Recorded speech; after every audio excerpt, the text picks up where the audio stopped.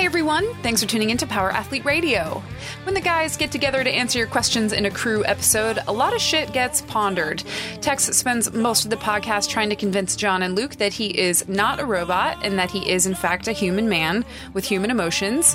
Luke wrestles with his own experience of mortality when a public restroom automatic sink fails to sense his presence, which makes him feel like he is temporarily dead. And finally, John tries to legitimize the premier podcast in strength and conditioning by actually answering your inquiries, S&C stuff. Imagine that. Here it is, episode 325.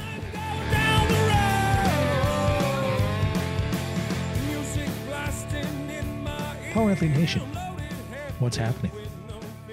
It's that time again for another episode of the premier podcast in strength and conditioning. Ing. Now, John, I have to ask. You look fabulous today. Oh, thank you. What is it who are you wearing today? I'm wearing a Kelly Green shirt by, it's a tri-blend. And it is emblazed with this new design that we have for the Wade's Army shirt. Wade's Army, people. For those of you watching on YouTube, you see the trio here basically pulling off the Wade's Army look for 2019. This was kind of a big deal, man. We went back and forth on the designs and the colors and, just giving it like a St. Patrick's Day theme, but really, Harry, a.k.a. the Premier Penguin in... Is it him? No, but I like to... That's a theory, but I do like to refer to him as the premier graphic designer in strength and conditioning. And Harry came up and started using this green on the website, and I think it looks great. And so we were going to go with a darker, print on the Wade's Army, but I had a couple green T-shirts, and man, I really just dig the white. I think it's really just... I do got to tell you, it looks a lot better in person than it did on the screen. You know what? When I looked at it in the mocks, it kind of looked a little busy, but seeing it printed, man, I'm really pretty excited about how it turned out. That green's become really like a good hallmark color for us, so I'm excited about it. And who did your bottoms? Who did my bottoms? Yeah, your Wade's did your top. What do you got? What do you got going on below the table here, big guy? You wearing anything? Shorts, plaid shorts. There's nothing down there, people. He is butt naked. I'm wearing my jorts I made last week, which John, they're way too short. Well, I told Luke, for you years, can always cut them shorter. Yeah, fucked it up. So for years, I would buy pants and then I would wash them, and then the pants would shrink, and so they would just become shorts. And I figured out that you got to cut them real long and then just wear them around and kind of roll them up to find the exact length. Yeah, because I blew up the fly in my other jorts, which were Jants, because they weren't really. Well, Jants would be. And I can't really see us paying $100+ for the what's one of those CrossFit brands is selling actual workout jorts. But I think like $130, and I'm like, I don't know if I'm going to spend that on jorts. Here's the macrame your own. Ashley bought me this pair of real tight skinny jeans I never wore, but she spent I'm sure $70 on them. They're Volcom or Ruka or something like that. And they're just sitting in my fucking closet. And I'm like, you know what? Fuck it. I am never going to wear those pants ever again in my life. I'm making jorts. Why? Why were they so tight? They're just so tight. My calves have gotten really big. I'm not sure if you know this, McQuilkin. I haven't seen you. Yeah, I haven't seen you in the gym in a long time. I don't know that. What the fuck is that supposed to mean, man? The podcast. You haven't been on a podcast in a month. I know. I'm worried that I'm, going to get a little rusty here. I won't. Well, you should. I just think that. But too skinny in the calves. Around the ankle. You've gotten away from training, and actually, Parsley said it today. He's like, Luke will never train hard ever again. You think so? That's what Parsley thinks. You guys don't even know. You don't even know.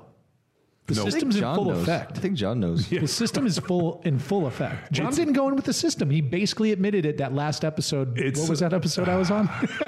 It's Ryan Meckler. It's pretty much going to be like a 2 or 3 year hiatus, and all of a sudden 2 or 3 years are going to pass, and you're going to be like, I haven't really trained hard in a couple of years. What fucking happened? And you were just in survival mode. It's totally happens.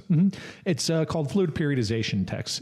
I'm taking my Omega Wave Chris reading Morris. every morning. Are you? Well, it's like kind of my assumed, what is it?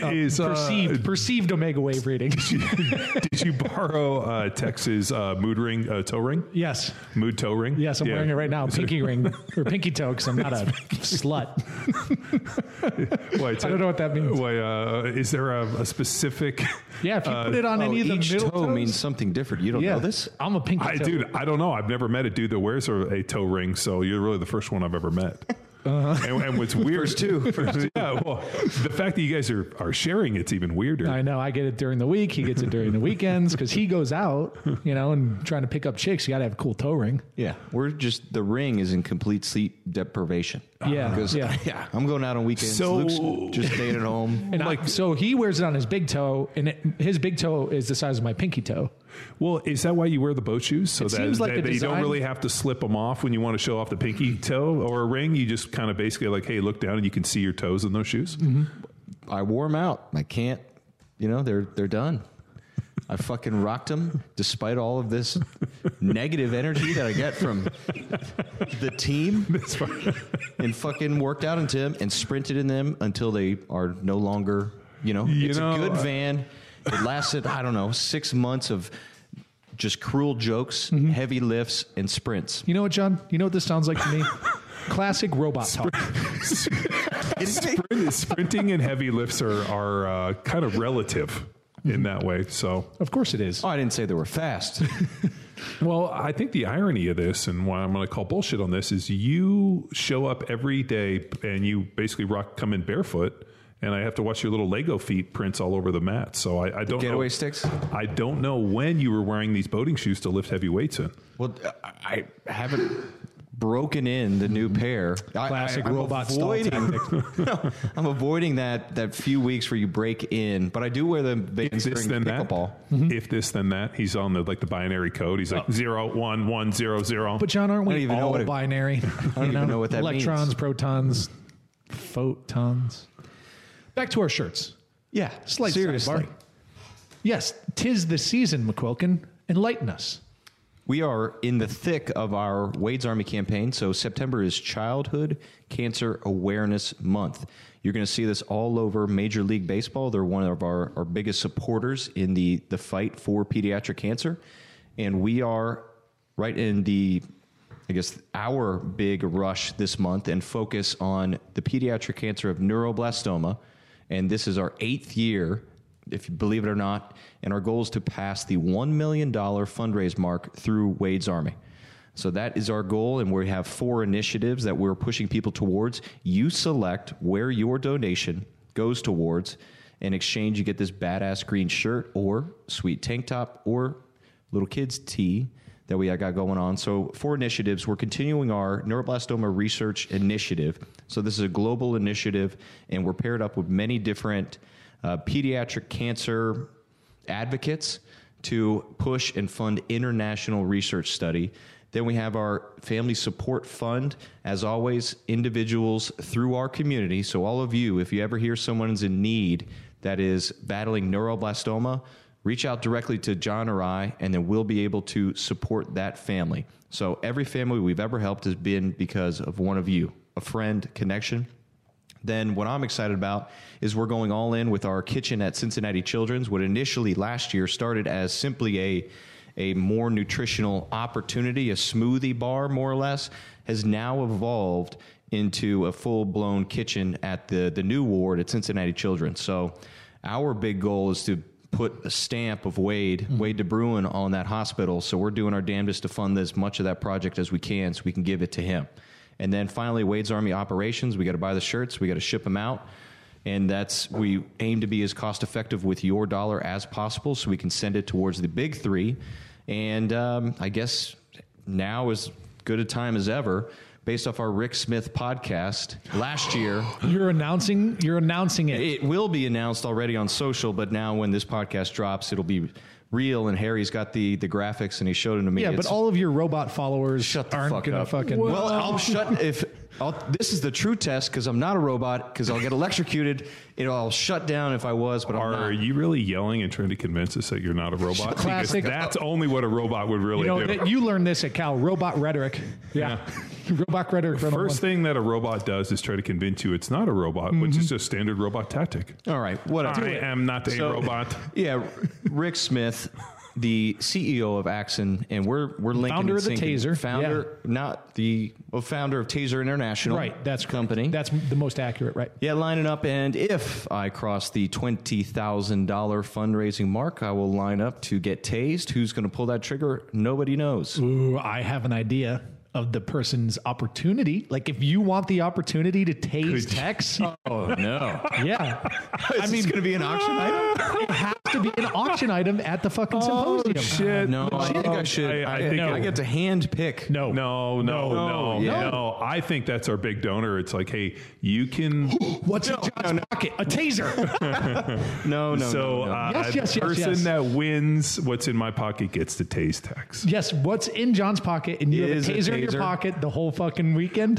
Yes. Do we have any things that's like off limits? Like, is it like if we get to 25, can we like tase Tex in the balls? No. Oh, I see. So we plus up. So you hit like a $30,000 threshold. Well, no, that tase him in the face. Shut the fuck up. None of this is true. $20,000. Just to right get in the fucking eye. At the TSAC conference, people have already heard that, and a lot of LEO guys, so they were coming up and telling me, I guess, what to expect and then how to approach it, so I make it as not painful as possible. I think you got to go in full bladder. I think you also got to go in really hungover, so you really dehydrate. Hungover, no problem full there. bladder, right? Hungover, full bladder, and like probably like a big thing of Topo Chico and Pop Rocks. In my hands? No, in like just eat in my mouth, and then we fucking hit you, and you barf and piss everywhere. Yeah, it's like a newborn. That was happening all night last night. You know, what's pretty amazing about the newborn is their ability to actually projectile out of both ends. It was where you're like insane. Yeah, wow, I've never puked and thrown up at the I got last night. Yeah, I got last night. Yeah, there's. But back to Tase Tex. This is initiative I can get behind. Yeah. I think you're going to hit $20,000 by the time, like in 2 weeks. Oh, I'm already at 2K. Mm-hmm. And Dusty shot a couple hundo over. Yeah. So it's so weird. David MCK just fucking mortgaged his gym to get that 20 grand. And MCK, hang on. Do not put if you're going to mortgage your gym and your house and maybe whatever you got to do, you have to save money for the fucking silent auction so you can actually tase Tex too. I think you know what it is? It's a win-win. Mm-hmm. It is. This is a true win-win scenario. Yeah. Nobody loses. The waxing last year was a lose-lose. It was awful. Well, we didn't get a full waxing. Shut the fuck up. I mean, he's got post-traumatic wax syndrome. Here's how I'm not a robot. That was the most painful. Well, the fact that you're fucking still tearing up right now. Post-traumatic wax syndrome, man. Dude, I'm not a robot because that was so fucking bad. Do you realize that the taser thing is going to be worse? No, it isn't. There's no way. Taser's 5 seconds. Waxing was 20 minutes. Just fucking. Wait a minute. I think we plus up with multiple tasings. Yeah. No. Yeah. If you hit $40,000. No, okay. It's a tasing. So what we do is we get Rick Smith to come with his drone. Yeah. And what happens is Tex runs around in a circle and the drone follows him and just tases him. Surviving the game. That's what I'm training for. Why we cheer, like everybody's around drinking and Tex is running around in circles and then the fucking drone gets that's what I'm training for now. Yeah, anytime. Let's go. Anytime Rick, during the technology. weekend. I'll take killing is a technology problem. You're not going to catch me. Anytime during the weekend, John, like a siren can start to go off, or like the fucking drones are coming out, and Tex has to go run. Oh, this could be so good. If only. All in the name of neuroblastoma and childhood cancer awareness month. Right. So 2 things. Number 1, people, before we get on. I was just going to say, so one of Kate's friends, Heather, who's the mother of Wade DeBruin, who, we started this in memory of. So Heather and Kate, my wife, grew up together. And then another one of their friends, she...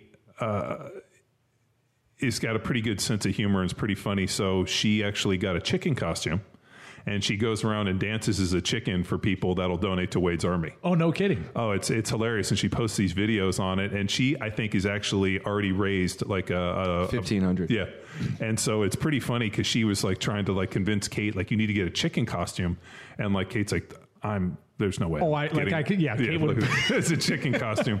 But she's like, this is incredible. And so it's pretty funny, man. Like, what's amazing is that Wade's Army and what we're doing here for neuroblastoma has far exceeded this group, and kind of what we're doing here at Power Athlete and, going out to other people. So it's pretty cool to see all the effects of it. And I'm stoked that we could be the catalyst for it. And, our goal of basically just kicking pediatric cancer square in the junk, hopefully is closer than not. So here's the calls to action. Number 1. First off, thank you to those who have participated in this initiative in the past, because I know people have been on it since day one, right? There are people that we see every year. So our challenge to those folks, and I guess any new folks, is this thing grows exponentially when you take on a fundraising role. Yeah. Right? So if you have any questions on how you can just take a step above being a donor, which we greatly appreciate, but actually tapping into your local network, your family, and your friends for a cause that is meaningful and organic and has legs, and you can see exactly where your dollars are going.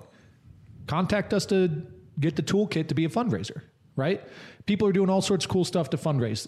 Just simple emails to their friends. Gym owners are holding gym events. Yep. People are going into their corporate offices and they just talk to their coworkers. But all of this stuff, if we can start to expand that reach, is super meaningful, right? Number 2, call to action. If you're not ready for that, kick in a few bucks. Head to one of our pages or one of your friends' pages or whatever, and throw in whatever you can contribute. The donation amount for a shirt this year is $35. But if you can only throw in $5, that's great. If you want to throw in $5 a month and do a recurring thing, that'd be fucking epic too. And then finally, number 3, if you're just not in a position to throw cash at it, help us spread the word. Yep. Right? And you could still fundraise or just share our social stuff and just get the word out, right? And that we appreciate all your guys' effort, and even the new folks who are coming on. If you have any questions, you want to learn more, wadesarmy.org. But anything else on that, Tex? Yeah, at Wade's Army. Mm-hmm. And if you want to go directly to the shirt donation, give.classy.org/Wade. Wade, which is not spelled phonetically. Just W-A-D-E. Yeah. Now, listeners, thank you again for hearing out about Wade's Army. Today on the show, you have your co-hosts, Luke and Tex, human Tex. Pretty dense. I got dense bones on it. You sure it's not like steel beams in there? We have Luke and Tex, featured guest, founder, CEO of Power Athlete, John Wellborn. Friend of the podcast. No E on the end. Friend of the podcast. Who also has started don't you have a group fitness class out in Florida or something? Is that John Wellborn? That was Washington State. Oh, that was O-R-N-E. No, yeah, there's no U in that guy. Oh, fuck that guy. Well, yeah, John Wellborn's all over the world, man. I always wonder if the other John Wellborns are like, God, fuck this guy. 100%. They're like, I'm just trying to start. First off, what was that guy thinking starting a business name? John Wellborn Fitness. In fitness. It's all going to go to fucking like Talk to Me Johnny and Mom and Raw Milk. And we're going to hear about the intern's crazy mom jamming you up on raw milk. Yeah. But we have an episode today, just the crew. We threw out a shout out on social media. We said, hey, you got questions? We have answers. I guess it's a form of like ask me anything, but really we're just talking training, nutrition, cybergenics, robotics, things like that. Standard fucking Power Athlete Radio shit. And what? Am I wrong? Movies. And okay, movies. So did you put a Texas laugh disc in? I mean, I did. I know that there's, special things that we can get them to My laugh. CPU is a neural net processor. It's a thinking computer. That's a bad Arnold, I guess, from T2. You don't know what a neural net processor is? No. Most robots don't. Yeah. They're not aware. Well, so question 1, I'll go ahead and jump on this. I go back to the Elon Musk where he's like, I hope the machines are nice to us. This is from after we've been so mean to the machines. Merrick's dad.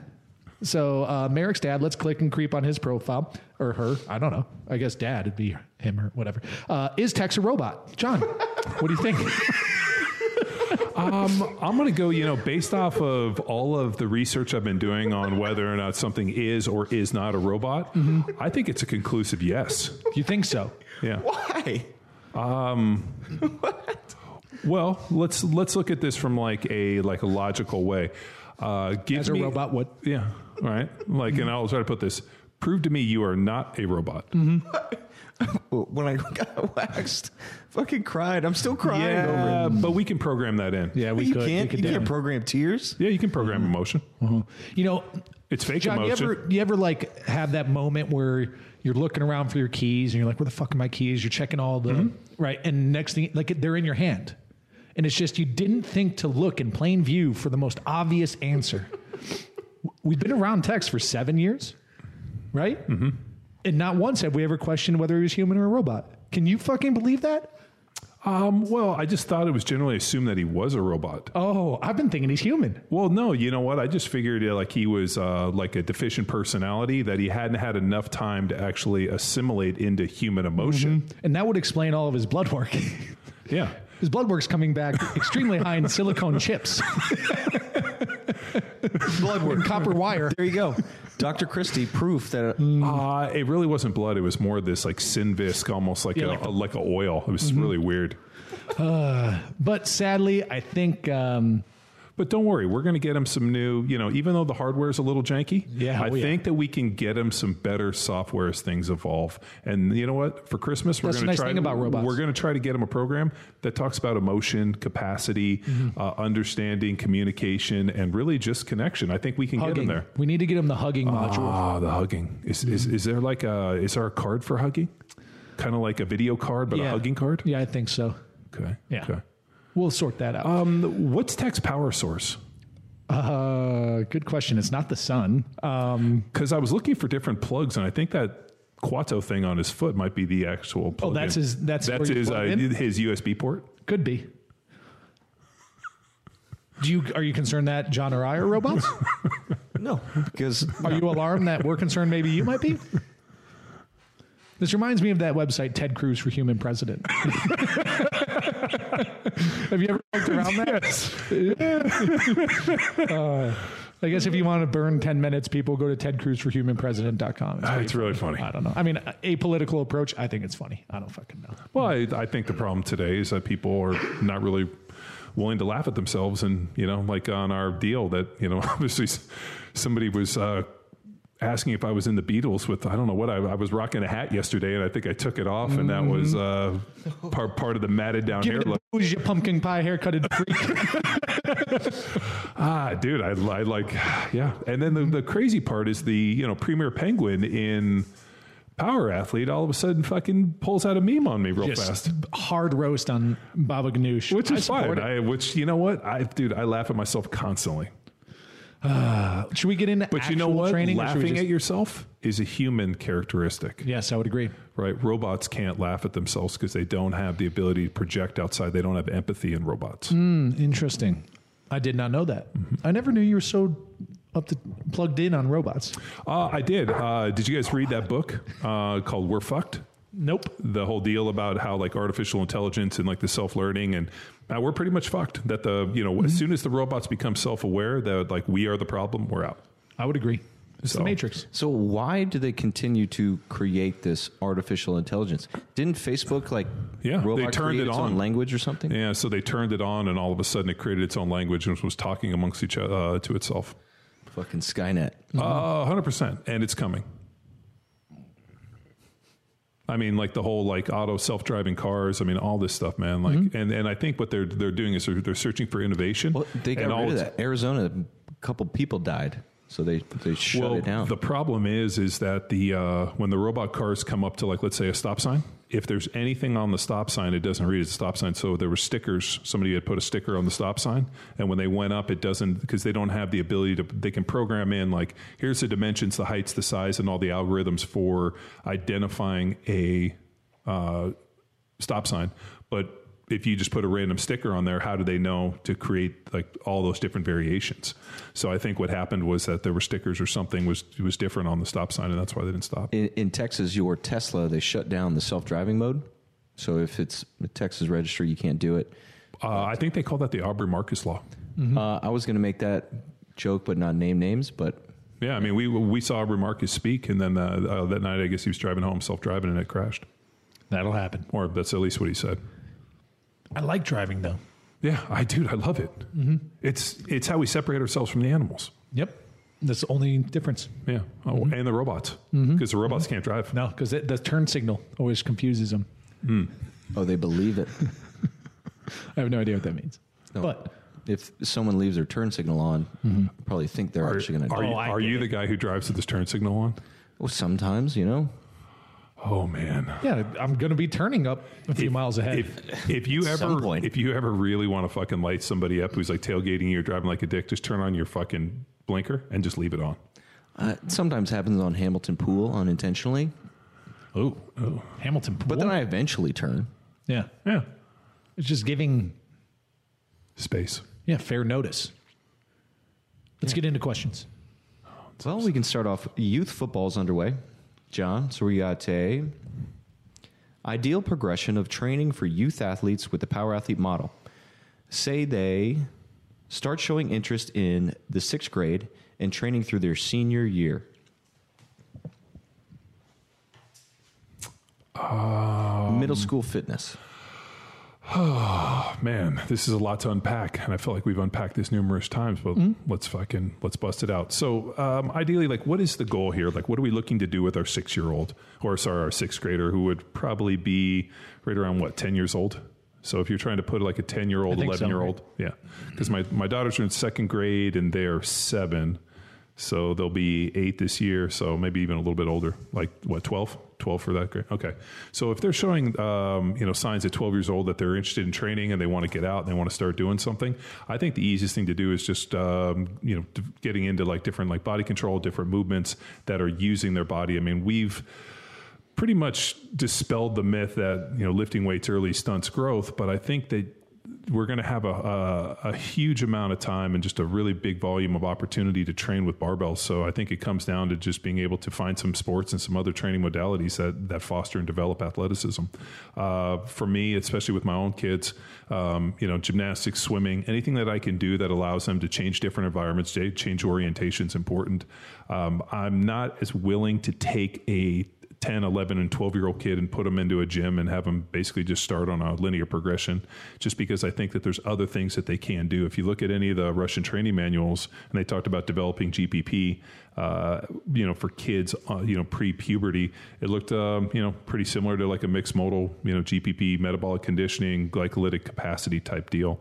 The other thing, which is, got me thinking a ton about this, it also comes down to running and sprinting. We were with Cal Dietz last week, and over dinner he made the interesting observation that sprinting is by far the greatest representation of power, strength, speed, and athleticism that we could ever hope for. That you can tell more about an athlete by how they move and how they sprint, and a lot of the deficiencies. And I think it gets overlooked so much in athletics because we figure, they run, they do this, they do, within their sport. But are we using the sprinting as a, kind of user-based feedback for whether or not the training's doing well? If you have a 10-year-old kid that can't sprint, to me, that's more of an issue. That's not a strength training issue. That's not anything. I mean, you guys have heard me drone on and tell the story about I was always a pretty fast runner, and then I got a big growth spurt, and it really, suffered my running in middle school. And, it just... that coordination could have been changed with just probably a little bit of physical training and more than just doing, push-ups and wrestling with my brothers. So I think just putting together a smart strength conditioning program that adds a lot of variety and a lot of different movements, and that really focuses on step, squat, and lunge, push and pull, hinge, and working on developing that, I guess I'm kind of interpreting it as like showing interest means like they want, like, hey, Dad, I want to lift some weights. Right? Maybe dad lifts weights. Hey, I want to start lifting weights, or mom, or whoever, right? So they're going to get some gym time. So 6th grade's you're thinking like a little early for bed weight, right? Yeah, but not the lifts per se, but the progression, right? So introducing to some lifts and movement patterns with a barbell or a dumbbell is fine, but like making numbers up, John, maybe you refine for me. Maybe that's only 30% of the time spent is doing that type of shit, where the other 70% is like, get out and sprint as fast as you can and fucking tumble and roll and jump and fall and get up and shit like that, right? Yeah, 100%. I think that over the course of my athletic career, if I look at like the pivotal time in terms of athletic development, I think like the majority of that came from not only the sports that I played, but a lot of just within like the open loop kind of recreational type stuff I did with my brothers, from everything from pick up basketball and all the games that we played that, are, pretty interesting if you look at the way kids develop games, because who's ever creating the game is usually the game benefits them and their skills the best. Like I was watching my daughter, Jamie, who's taller than Killy, be like, hey, we should play a game to see who can touch the highest. And like, it's pretty funny that kids will kind of develop games around their strength. And then, and I always tell Killy, sure, do whatever game Jamie wants, because she's always going to put you at a disadvantage, which is invariably going to help you. But I think, the one thing which is pretty universal, at least from my observation, and any of you guys that follow Chris Kresser's gymnastics bodies, like when my daughters were pretty young and I took them to gymnastics, and we still take them 3 days a week to gymnastics, and my son goes, just the amount of training, the execution, the ability to generate a ton of force in a short amount of time, and a lot of the skills that those kids are using in terms of how to use their body in space are at such a very pivotal point within the training lifespan of those kids that they're never going to get back. Like, it's not like as if, all of a sudden here at 40 years old, we're going to get into adult gymnastics and learn those things again. Mm-hmm. So I think you have such a small window. I mean, ideally I always want kids somewhere around 13 or 14 on the bedrock profile. And before that, we really just want them to be able to do something that looks like move, play, jump, sprint, run, something like jiu-jitsu, something that involves some form of throwing, like,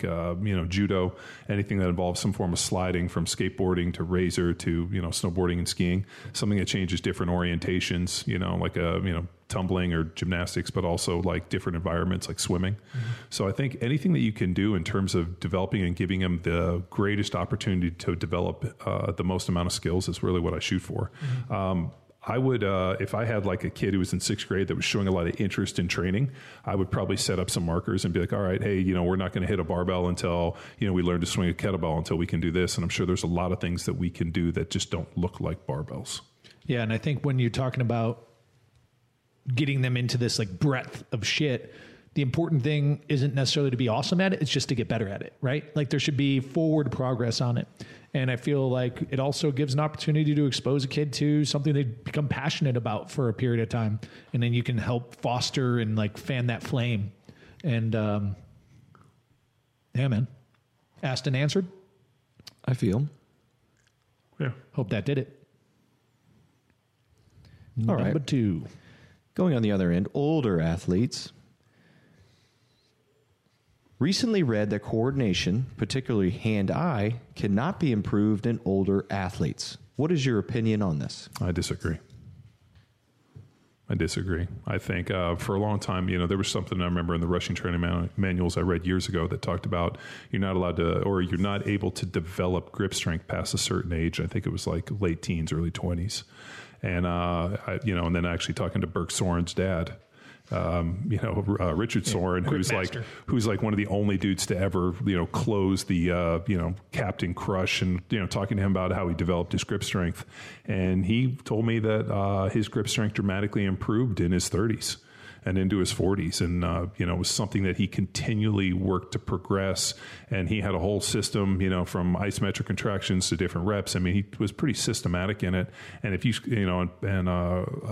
Bert's dad is in his 70s now. And, he got into a car accident. He's had some health issues. But you go shake his hand, and it's fucking legit. Like, every time I see him, I'm always like, hey, Mr. Soren, and go give him a handshake. And I want to feel that, like, that thickness and that power in his hands. So I think, similar to grip strength, which is, your, great indicator of central nervous system efficiency, how hard you can squeeze something, but also with hand-eye coordination, are you doing things that continually work to develop hand-eye coordination? Now, hand-eye coordination is a perishable skill. Mm-hmm. So I just wonder sometimes if as people age, if all of a sudden things like playing catch, juggling, other things that we do for hand-eye coordination, like shooting, all those key, things that involve, your ability to put something on, like whether it be like a football or, a bullet or whatever it looks like, do all of those tend to improve? Yeah, but if it takes work, it takes opportunity, and it's just a perishable skill. So I think if you're continuing to work at things and you've developed them at a younger age, and that you continue to look at this mastery, and also I think as people age, man, they kind of get stuck in their ruts. I mean, we see it all the time within the training deal. Yeah, they become more inflexible. And you're going to hear me talk more and more about this idea of metabolic flexibility. The healthiest, strongest, best athletes are the people that can do the biggest variety of things. The greatest indicator of health is that metabolic flexibility. The person that consumes the most variety of foods without discomfort, becomes a great indicator for not only strength and performance. So, and there's some really interesting research that talks about the most metabolically flexible people are the ones that can hold the most amount of skeletal muscle. So when you find yourself becoming so inflexible, both metabolically and also physically, where, hey, I can only do X, and you don't continue to learn new games. I mean, if you go back and you look at CrossFit's original deal, the top of that pyramid wasn't the fucking CrossFit Games. It was find new sports and practice them regularly. Mm-hmm. That there was this idea of training in this hierarchy, and you're always working towards this, like the mastery of new movements, the open and the closed loop, the trying to find new tasks to use your fitness. The idea that, hey, I'm doing thrusters to get better at thrusters was never the original intent. And when I was first approached by CrossFit, the way it was explained to me made a ton of sense, and has since been perverted into this fucking sport of fitness, which I think was never the original intent, and hence the reason that Glassman fucking, basically packed the games with C4 and fucking clacked it off. It's just, it was not the original intent that we were going to have people racing in fucking thrusters. Mm-hmm. So would it make sense that hand-eye coordination would deteriorate as vision deteriorates, right? Like if your vision gets worse, would your hand-eye coordination get worse? My vision has not deviated, but also this is kind of funny. I don't know if you guys remember, but years ago when we were at Little Power Athlete in Costa Mesa, Callie bought all those old, remember all those old fitness magazines? Oh, yeah.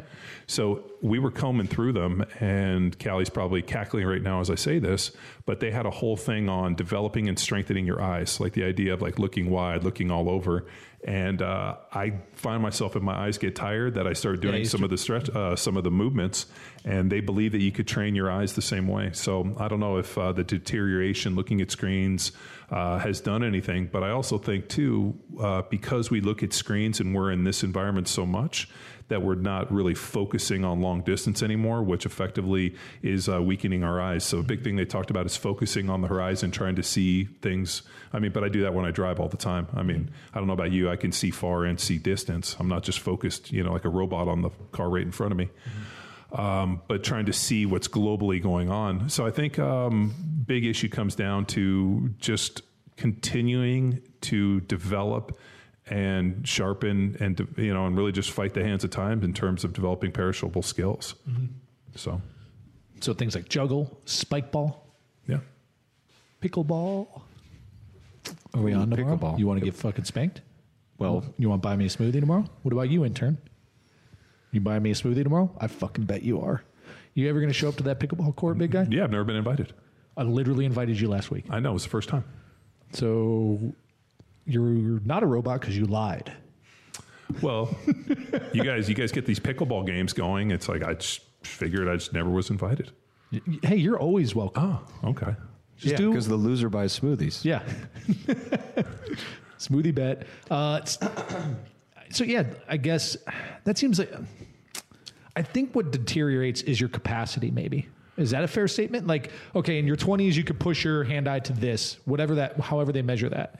But in your 40s, you could push it to like, a degree less of that. Well, how are you measuring hand-eye coordination? Exactly. So in the NFL, how many knives you can juggle? We had this deal, which was like a light board. And I remember the guys at Naval Special Warfare had it. And so it's like a board, and there's like a whole bunch of lights. And as they go off, you go and you can touch them, and they're able to test your like reaction time. Mm-hmm. And is that an element of hand-eye coordination? I think that was reaction time, but your ability to I'm be sure able there's a matrix. There's got to be some fuckers studying this. if you watch, I'll always forward Harry Shaw a bunch of videos, especially like old dudes that are still boxing, and they still move really well. They still can measure distance and put their hands where they want. So when you talk about like hand-eye coordination, or all of a sudden you're going to get to the point where, somebody throws a football and, you have no ability to measure the distance and you just catch it in the face. Like if that's the case, if that's the case, then you probably need to fucking play more sports. Yeah. Like I think the reason, like, and I always go back to this, like, I think we don't get old and stop working out and training, doing these other stuff. We stop training and doing these things, and then we get old. Yeah. Totally. Because it's kind of like a fucking old car too, right? Yeah. If you don't drive it, yeah, and you don't get out and smash it and fucking change the oil and do all those things, they fucking deteriorate. So I had an article about quickness from way back, 2014 or 15, but I listed, auditory motor coordination, sensory motor coordination, and ocular motor coordination. Of all three of those, I guess quickest would be that visual. Mm-hmm. But then I guess you lose all of these. Johnny Durrett, who is asking this question, maybe dive into that article. Simply search quickness, training, and praxis on our new PowerAthleteHQ.com. Ooh, have you seen how nice that website is? Oh my gosh. I mean, I think they call that a panty dropper. Well, yeah. I mean, I would have the original, 2 months that we budgeted for time that turned into like 14 months, but better late than never. Yeah. Well, you're like, hey, we got to go to Oregon for a square body. So put that project on the back burner. Training question? I got a couple lean and able here. Okay. First one, we're going to direct towards lean and able, but they didn't ask directly. All right, this one's from Alex Senek. My wife is our second baby. My wife? Borat? No? Text. No fucking laugh on that. Upgrade your humor. Oh, the problem is robots haven't been uploaded to Borat voices. I mean, I knew it was Borat, but I'm a human. Thanks for that. Ali G's so much better. Ollie? Was it a bad She's heard me rave about Power Athlete programming for a while, and now she would like to jump on Bedrock. What are your thoughts? For context, she's following birth rate throughout her pregnancies and is a relatively experienced lifter. She's gotten the okay from her PT to start moving. Mm-hmm. Yeah, that feels like maybe like an iron flex and a lean and able to get going. Mm-hmm. And then the thing about lean and able is you just make it heavier, right? So the prescriptions on there will be like kettlebell swing. Women anywhere from 15 to 90 pounds. Because that's what, when I was going through and scrubbing some of the results, the weights that people select, which we know are far less than what they're capable of. Sure. Right. And then even just having some friends of friends who are not necessarily in the Power Athlete Nation jump on it, reporting with them, and it's like single arm dumbbell press day. I'll ping them for 8s. They're supposed to hit 8s, and it's check in, and she'd be like, "Oh, I used the 8.5 pound or 7.5 pound dumbbell." I'm like, "No, you got to go at least 25 on that." She doesn't want to get big and bulky, right? And it's not even that. And everybody knows that if you just do 8 reps at a heavyweight one time, you'll just instantly look like like The Rock. Yes, absolutely. And had that discussion as well this weekend. Connecting back to like, so if I lift weights one time, I'll look like The Rock. He looks like a big muscle head. Exactly.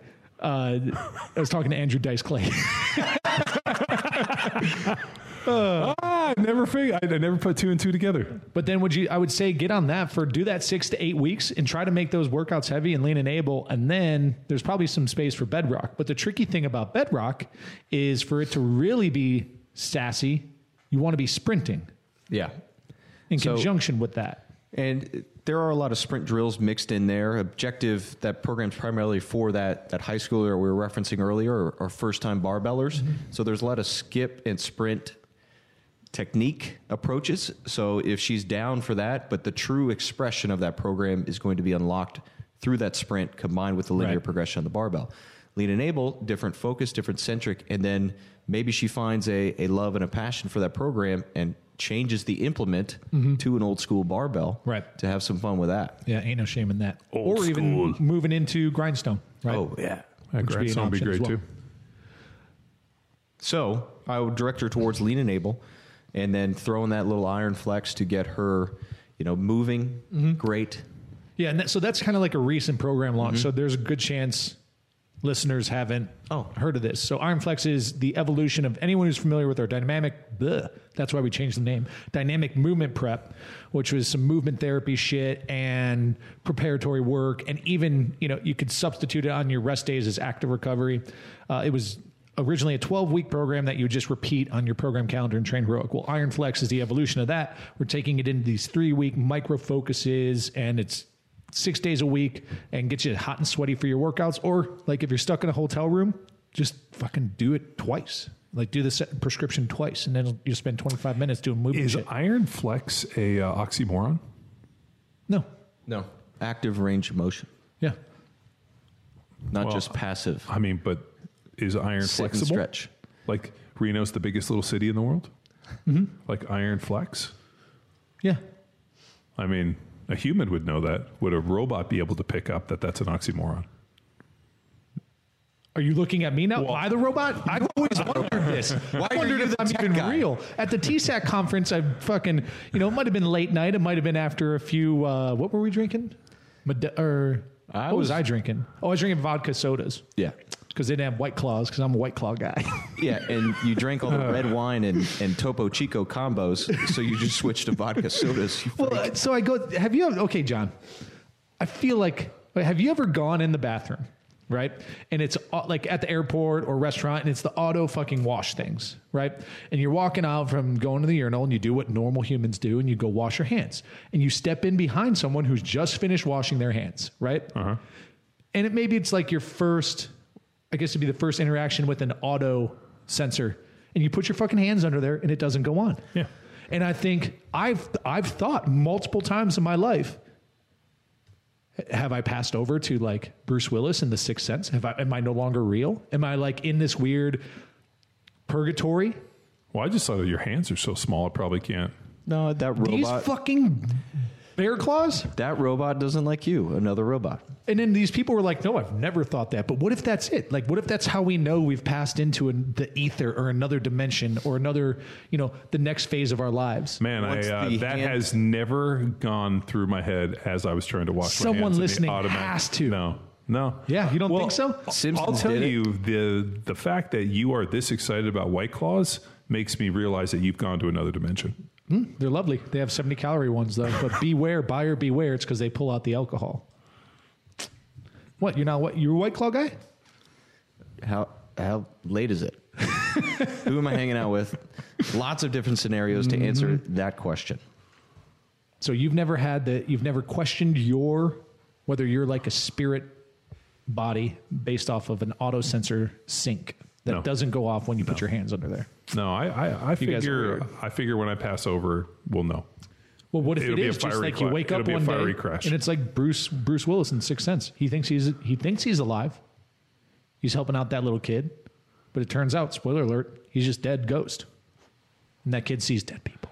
That movie was pretty amazing. They filmed that in Philadelphia, and it was actually not far from where I lived. And I remember like all the trucks and all that. And then I was like, oh, geez, that was like right on Walnut Street. But have you seen The Sixth Sense, intern? Oh, just ruined it for him. Put it on the list. Yeah, Jesus. Along with Revenge of the Nerds. Mm-hmm. And if any M. Night Shyamalan movie, I'm a fan. I don't give a fuck. I like the one where they're all bad. The Lady in the Water was a shitty one, wasn't it? It depends. It's good acting. He was you remember I really liked The Last Airbender. And then I don't ever think I did not watch that one. I don't think I've watched that one. Yeah, they had The Last Airbender, which I thought was cool. And I don't ever know if they ever brought out a sequel to it. But maybe they did. Look that one up. I could be wrong. Well, I haven't seen it. I'm going to watch that one. No, The Last Airbender I thought was legit. People were lukewarm on it. I thought it was great. Well, he had flopped a couple before that, right? And I think he had cooled off, so people probably didn't give him benefit of the doubt. I like science. Okay, next question. Swing away. Might be late, but I've been doing Lean and Able for the past couple months along with Johnny Bod. Obviously, good combo. For the calf gains. I've been adding extra cardio due to Air Force's love of running. But I was wondering how many days or distance or times per week that you guys would recommend to crush the 1.5 mile run. Man, I feel like we're about to launch a program that is tailored to what this guy's asking for. I know it hasn't. Well, actually, by the time this podcast comes out, it'll probably have dropped. The HAMMER program, the Holistic Athlete Movement Readiness Program that was developed in conjunction with the work that we did with the U.S. military, is going to hit the commercial market here, and is exactly what this guy is asking for. Yeah, it's probably what he needs. Yeah, for sure. He needs the HAMMER because it's like a plussed up lean enable, right? In terms of movement selection, it's got the running incorporated. Right. And then Johnny Watt, you probably want to still keep on top of that. Yeah, it's got some Johnny Watt influence. So there's going to be, basic barbell movement, different conditioning, different pieces. It's going to go and use a ton of testing that we've been using in terms of like how to offline with our different groups. And it just takes in 10 years of experience working as a contractor for Naval Special Warfare, and also the work that we've done over the last couple of years with the U.S. Army. So it's pretty cool. We've been testing the program for over 2 years offline with different groups, and it's just a lot of the information that we've accumulated and just some really jiggy stuff. So. I'm pretty excited about the HAMMER. Yeah, and it's in response. I mean, there's people listening who have asked or wondered, "Hey, I'm following How to Hybrid, Jack Street, Field Strong, Johnny Watt, Bedrock, Grindstone. How should I fit in my runs and my rucks?" Right? So we answer that question for you, and it's tailored specifically for that. And going into even the ACFT, we're working on a prep program for that. But really, we had a talk with one of our dudes, reached out for some help on maybe getting his people trained up a little. And, he had the right mindset, I think, that big Army leadership doesn't, or maybe they do, and this is the only way they see to get this solution in big Army is to put this ACFT test out, is like your capacity to pass that test should just be a product of your training. The training shouldn't specialize you for the test, right? Which is what we've been trying to fucking bang that war drum with these guys for a long time. The training should be preparing the soldiers to have the greatest capacity and the most amount of readiness, and being able to train them as complete athletes. And by putting in some various tests like a reverse med ball toss and this and all the other pieces of the ACFT, like these are all things that should be pretty easily executed if you're doing a complete training program. The issue we've always said, and you guys know this from school, if you only study for the test, you many times lose the entire value of the course. Right. Now, if you have an excellent mastery of the course, the test just becomes a mere of a check. To make sure, everything's in the right place. I know. And I remember, when I was in college, early on, like trying to study for these tests and then realizing that if I just mastered the course, the test is just a, indication of how well I was able to, assimilate the information, to use a robotic term, assimilation. I guess if that's piques your interest and you're one of those servicemen or women who it's like, fuck, I'm interested. Programs are called HAMMER, HMR, and ARMOR, ARMR. So powerathletehq.com/HAMMER, HAMR, powerathletehq.com/ARMOR, ARMR. Enough about us. Let's talk about them. Let's talk about them. The royal we. Well, personally, I'd like to stick with a thought that John just said, and then, that goes back to our early discussions with the Power Athlete methodology, and we didn't want this to be just a test you take, pass, and then here's your piece of paper. No, we wanted to develop it, to ingrain it within you as a coach, and how to read, react, and make the correct decision for your athletes, whether that's building and writing out our program or in the moment coaching and leading the athlete. I think what's so unique with the Power Athlete methodology that's just so different from anything else I've been associated with is it really gives you the nuts and the bolts and the information for success in terms of the strength conditioning, training your athletes, understanding movements. If you look at, some of the other certifications and, we've done them and, we know them well. Especially just within the bylaws of the NSCA and their deal, it has to be very agnostic of pointing in a direction. It presents you all the information, and here's this, wide variety and extremely important information. But in terms of like the how, what do I need on day one? How do I most effectively train my athletes? What movements this? It just doesn't fit within, the narrative. And I think where Power Athlete has gone with the methodology is being able to strip down and provide coaches the greatest amount of information to guarantee success immediately.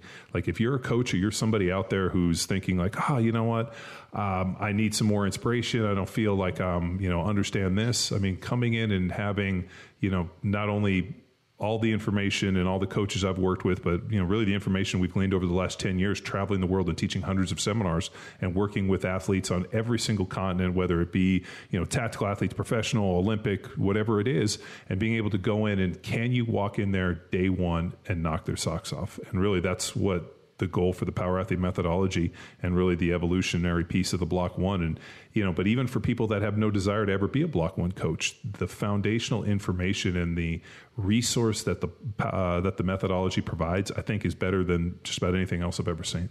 But even if you didn't want to be a proverbial coach, getting into that network gives you fucking access to really switched on people that can help you at any fucking time. Well, but I don't know. So, but I know what you mean, because it's an investment. You got to come out here. You got to fucking test in front of Luke, John, and Tex. And it's kind of like, number one's capital investment. Like you have to fucking prepare for it. It's hard. But don't you think like, to truly develop, I mean, I always go back to the analogy of like, how do you polish a diamond? It's with friction. You have to put yourself out of your comfort zone. Yeah, you have to get out of your house. You have to put yourself in deeper waters, learn new information, and then see if you can apply that information in a meaningful way. Mm-hmm. If it's just, hey, I think I'm just going to, look from the outside and never really get involved because I don't really ever want to be, put myself into a situation of whether or not I sink or swim. I just think it's disingenuous. You're doing yourself a disservice. Mm-hmm. Like invest, come in, see how the information works. Oh yeah. The man in the arena. Yeah. Right? The man in the arena, not the critic. I mean, like every day I think about this in terms of like, what can I do to improve upon not only Power Athlete, but myself, and like whether it's, searching for new books to read, meeting new people, listening to new information, doing new things within training. I mean, deep diving into this and surrounding myself with people that I think are much smarter than me. To me, I think that's the only way that you can ever dramatically improve is by getting out of your comfort zone and putting yourself in and asking questions and really going back to that, always be a white belt. Like I have no problem asking questions, and even though, and I think people really struggle with this. Like nobody ever wants to be thought of like, oh, that guy's an idiot. That guy asked a beginner question. Everybody always wants to be thought of as an equal. And like, dude, you guys know me. I'll fucking ask anything. Mm-hmm. Like I have no problem putting myself in a situation where like, yeah, I know a lot, but like if there's somebody that knows more than me, I will ask. And like, dude, I'll stand on that doorway for 3 days and want to know the information. And I think with the methodology, having not only walked into hundreds of gyms over the course of a decade, and then, and what even blows my mind more is I played in the NFL for 10 years, and then I've done this just as long. And, the information that we've gleaned out of all those experiences and all those different groups and all those different people we've worked with, to be able to take that, distill it down, and to be able to provide somebody the information that they need based off of all of that, I don't think there's anything like it in the world. So just marking the different learning experience that a strength and conditioning coach has. So we have conferences, we have certifications, we have seminars, we have online courses like our Power Athlete methodology. And I guess we reverse engineered the Power Athlete methodology from 3 different perspectives: the student, the coach, and the teacher. So if you think about it, that is the hat that a coach is always wearing. You're a student if you're standing across from a peer or a more experienced coach. Then you are a coach, a leader when you're working with your peers and directing your team of athletes. And then you're almost a teacher when it comes down to one-on-one situations, if it's peer-to-peer. So, for example, if I'm teaching Luke a different movement or the objective of today's training sessions, or if I'm coaching, cueing, directing an athlete. So that we give that opportunity to take on all these hats as you get into it. But if we go to seminars, and we know the seminar game in and out, we're the best in the business, no question about it. That's 2 days of you're just a student. Mm-hmm. Sometimes, and we did, I think, a really good job of giving people an opportunity to coach, and then we coach them coaching. Mm-hmm. And then in certification, it is just a simple test of competency. I'm taking a 150 question exam that is very broad, as we spoke of, and then a conference, it's a shotgun blast of information from a lot of different experiences, A lot of them get the opportunity to be on the floor and then ask deeper questions because hopefully the instructors, the speakers, they stick around for a while and immerse themselves in that. So it's a different learning experience, but not as hands-on and deliberate and directing as a coach, a teacher, and hopefully a student needs to be. So it is a unique learning experience, and you'd expect nothing of Power Athlete to create and implement and damn near try to master-proof these things and change as we needed to see change. And then the evolution to the Block 1, where in my experience, we're the only organization that provides direct feedback, right? Coach needs a coach for you to adjust and continue to develop and improve. It's not just getting this piece of paper. No, it's a forged hand block, and then you enter a network that they realize, all of our team of Block 1 coaches, that it's something special. And if you walk in there, they're going to test you, and iron sharpens iron within that group, which, I'm super proud exactly of. What we're hoping for. So it's, I don't know, it's just a cool learning experience and something that I guess, John, that you experienced in your education as a student, and then we've done our damnedest to recreate, to empower these people for that constant improvement. Yeah, I mean, everybody that walks away with it is like, but now am I a better coach? I understand how to work better without it. And a lot of these kind of black box things where, really not a lot of coaches have the opportunity to go and intern with Aaron Osmus and, sit there and, at his door and see how it's all done.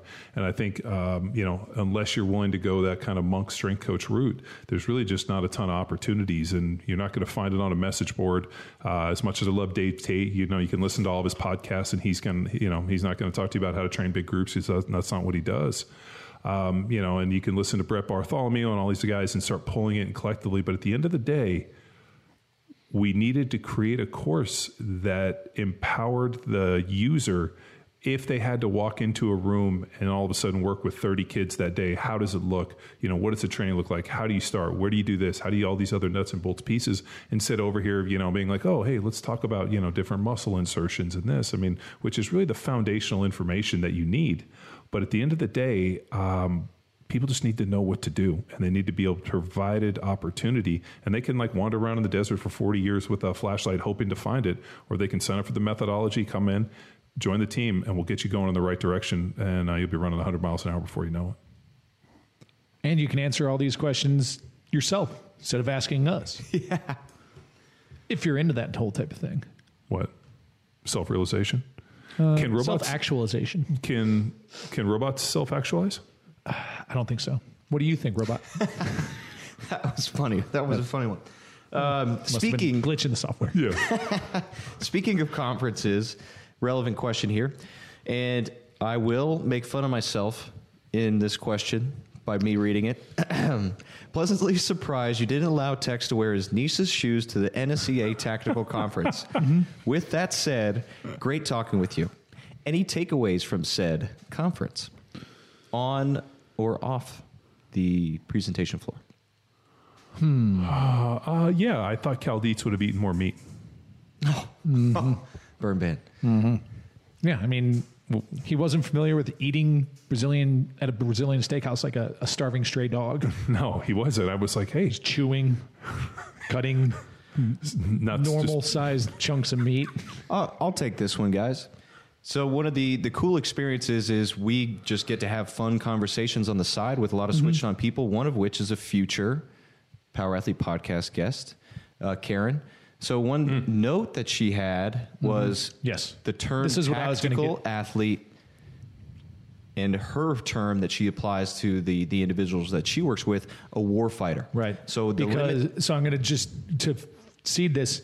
Okay. Everything is being marketed, and we even have questions. Like there's this persona of tactical athlete, and which kind of makes me it just, I don't know, it never felt right. I understand the intent, because athletes at the professional level receive the highest level of human performance training and monitoring and intervention. So I understand why they're grabbing onto that. But to her point, Tex, and I'll kind of pass it off to you, is now they're misappropriating a lot of the shit because they're trying to make better football players out of soldiers. For example, I'm making being very general, but so Tex, hand off. I didn't mean to cut you off. So I have a lot of opinions on this based off. I sat in on as many presentations as I could and tried to soak up a lot of the experienced coaches in this realm because it is new to me.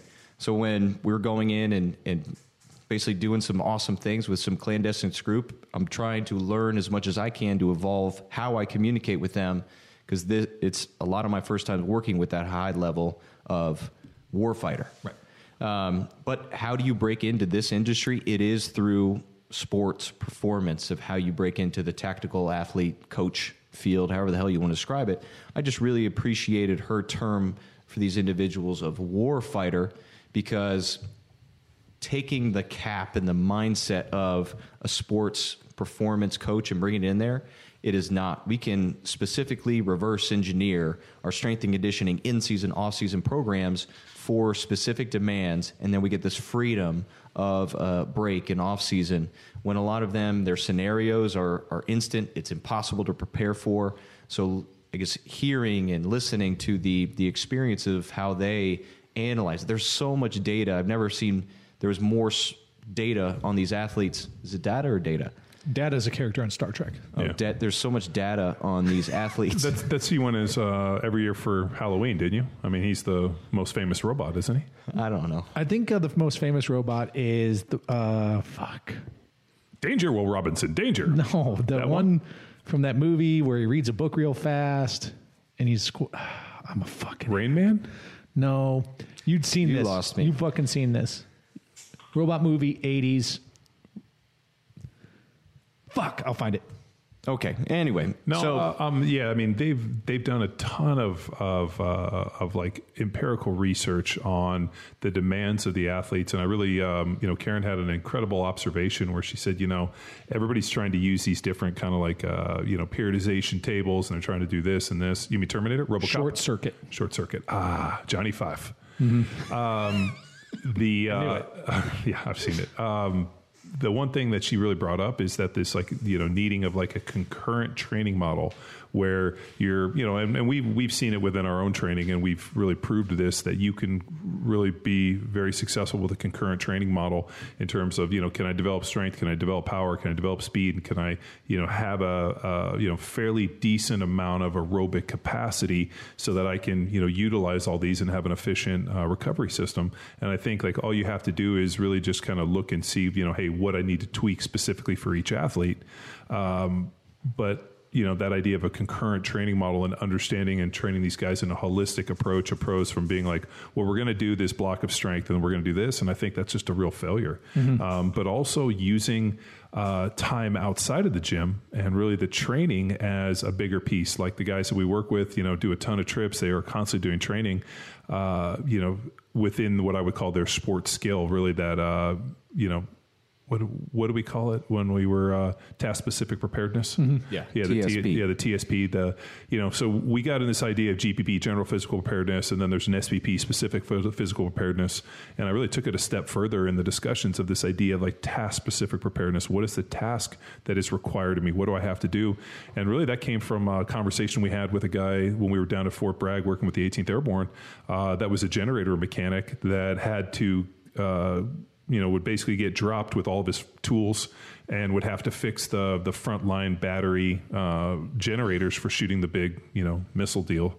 And, he's getting dropped in austere environments. It's hot, it's, it's sandy, it's dirty. These things are, online, they're offline, and then having to go in and diagnose and fix these problems. And hearing the demands of what he was required to do really just kind of changed my thinking and thought like, hey, does this individual need to be extremely capable? Does he have to have a ton of capacity to be able to do this? Does he have to have a high level of skill? And does he have to be able to diagnose and recall information under stress? And then how do you train for that? Well, the only way you train for that is by putting yourself in the environment, but making sure that, you've done enough of a concurrent training model that you're really prepared for whatever is thrown out to us. So I think they're going to get into this thing over time, and they're going to realize that, they have to be very specific in how they're training these guys within the actual, sport specific realm. Mm-hmm. And one more note with the term. So I'm not shitting on it. All those guys, I trust them that they know better than I do. But speaking to one individual about how important that term was for him and his role, because he's going to Congress and he's fighting for funding. And he sees, all right, this senator's from Michigan, knows he went to University of Michigan, and he's a big sports guy. Mm-hmm. So he just walks by him. Let's go, Blue. Guy turns around, gives him a moment. Mm-hmm. And this is his opportunity to talk to a familiar tactical athlete. He knows the Michigan weight room. He knows every player on the football team. And this opportunity, I'm just throwing Michigan out there as an example, but the opportunity to make a representation connection between the demands and the funds and what's needed to fight for these individuals that are training for life and death matters. It goes back to the talk I did at the War College in D.C. last year. One of the best quotes I got came out of World War II, and I can't remember who said it, but the Army, within their field training manual is training for war is similar, or what was it? Training for war is training for sport. So the idea of developing the grenade is a similar size to a baseball. And they felt that, training for sport was the greatest thing that they could do in terms of war fighting. And that's been the mindset for, call it the last 100 years. The problem is we had this huge deviation in the 80s where all of a sudden we, put in a push-up, sit-up run test. And that wasn't very reminiscent of what the demands of the soldier were in terms of being, strong enough to carry heavy loads over long distances. And we've learned a ton within, the fact that we've been at war for the last 20 years. I remember General Cameron's statement that there are kids entering the military who were born after 9/11. Who don't ever remember a time before we weren't in war. Now, if you go back and look at America's history, I think we've been at peace 14 years of the last 200 and some years we've been a country. But in terms of an active ongoing war, we're coming up on, 20 years here, 2 decades. And so it's, the lessons that we've learned, should be, monumental. Mm-hmm. And the idea of trying to extrapolate out and say, hey, what are they doing within this, performance training realm for sport, and then trying to bring it here. I think the idea with TSAC and a lot of these other groups and being these warfighters need the best, and they need to understand that a concurrent training model that's able to balance, power, strength, and speed and capacity and put them in the best light. And it's really what we spent the last 2+ years doing with, the U.S. military in terms of developing the Hammer program. So, and what was different than just about anybody else is we got the opportunity to go in, train, and implement these programs in small groups and really get a ton of user-based feedback through not only Train Heroic, but our other medians for it, and being able to take those lessons and then be able to push them out. And I think what's interesting, too, is everybody has this idea of hey, this is what I want to do. And until you get into the scenarios, you're like, I know what I want to do, but what can I most effectively accomplish? What's the maximal return for the minimal investment? And how do we create efficiency and adherence, and just making sure that people are, committed to it, and, the most consistent individual is by far has the greatest chance for success. Yeah. Bottom line, great experience. Thanks, Nate, for the helping us out there. And met a lot of cool people. And a lot of power athlete people. And the old fashions. And the old fashioned. Power Athlete is pivoted from our Moscow Mule, team drink to the old fashioned. What? Oh yeah, old fashioned. Old fashioned White Claws. Yeah. Oh God. So is that an old fashioned with? No. The problem is Luke can't buy old fashions anymore because school's back in and all the sorority girls have bought them up. No, White Claws. Yeah. You said old fashioned. I meant White Claws. Yeah. They have. They have. Those sorority girls in their White Claws. I wish I could be in a sorority again. Barstool's got a pretty good thing with all the different sororities, and there's usually a White Claw joke about every other one. No, for sure. Listen, hang on. If you think don't know that it's douchey, you're way off base. Yeah, but everywhere you go, you roll in with a 12 or a White Claw. That's right, I do. No one's going to drink them. I drink my own White Claws. When we were in Summer Strong, and I woke up in the middle of the night and I was dying. This is great. I don't drink very often, and we started drinking kind of early, and so I went to bed at 5 o'clock, and I woke up at midnight, really thirsty. Went downstairs, and I thought we bought bottled water, and I thought that maybe these White Claws were water, and I just cracked them, drank a bunch of them, and then went back to sleep.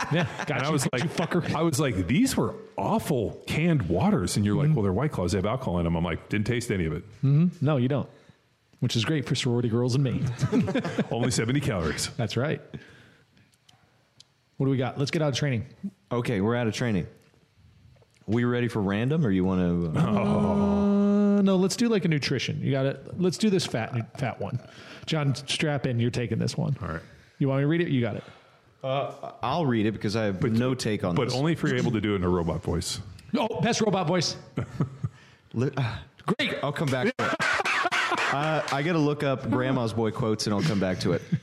That's pretty good too. Okay, so I'll think of it and practice it while John answers this question.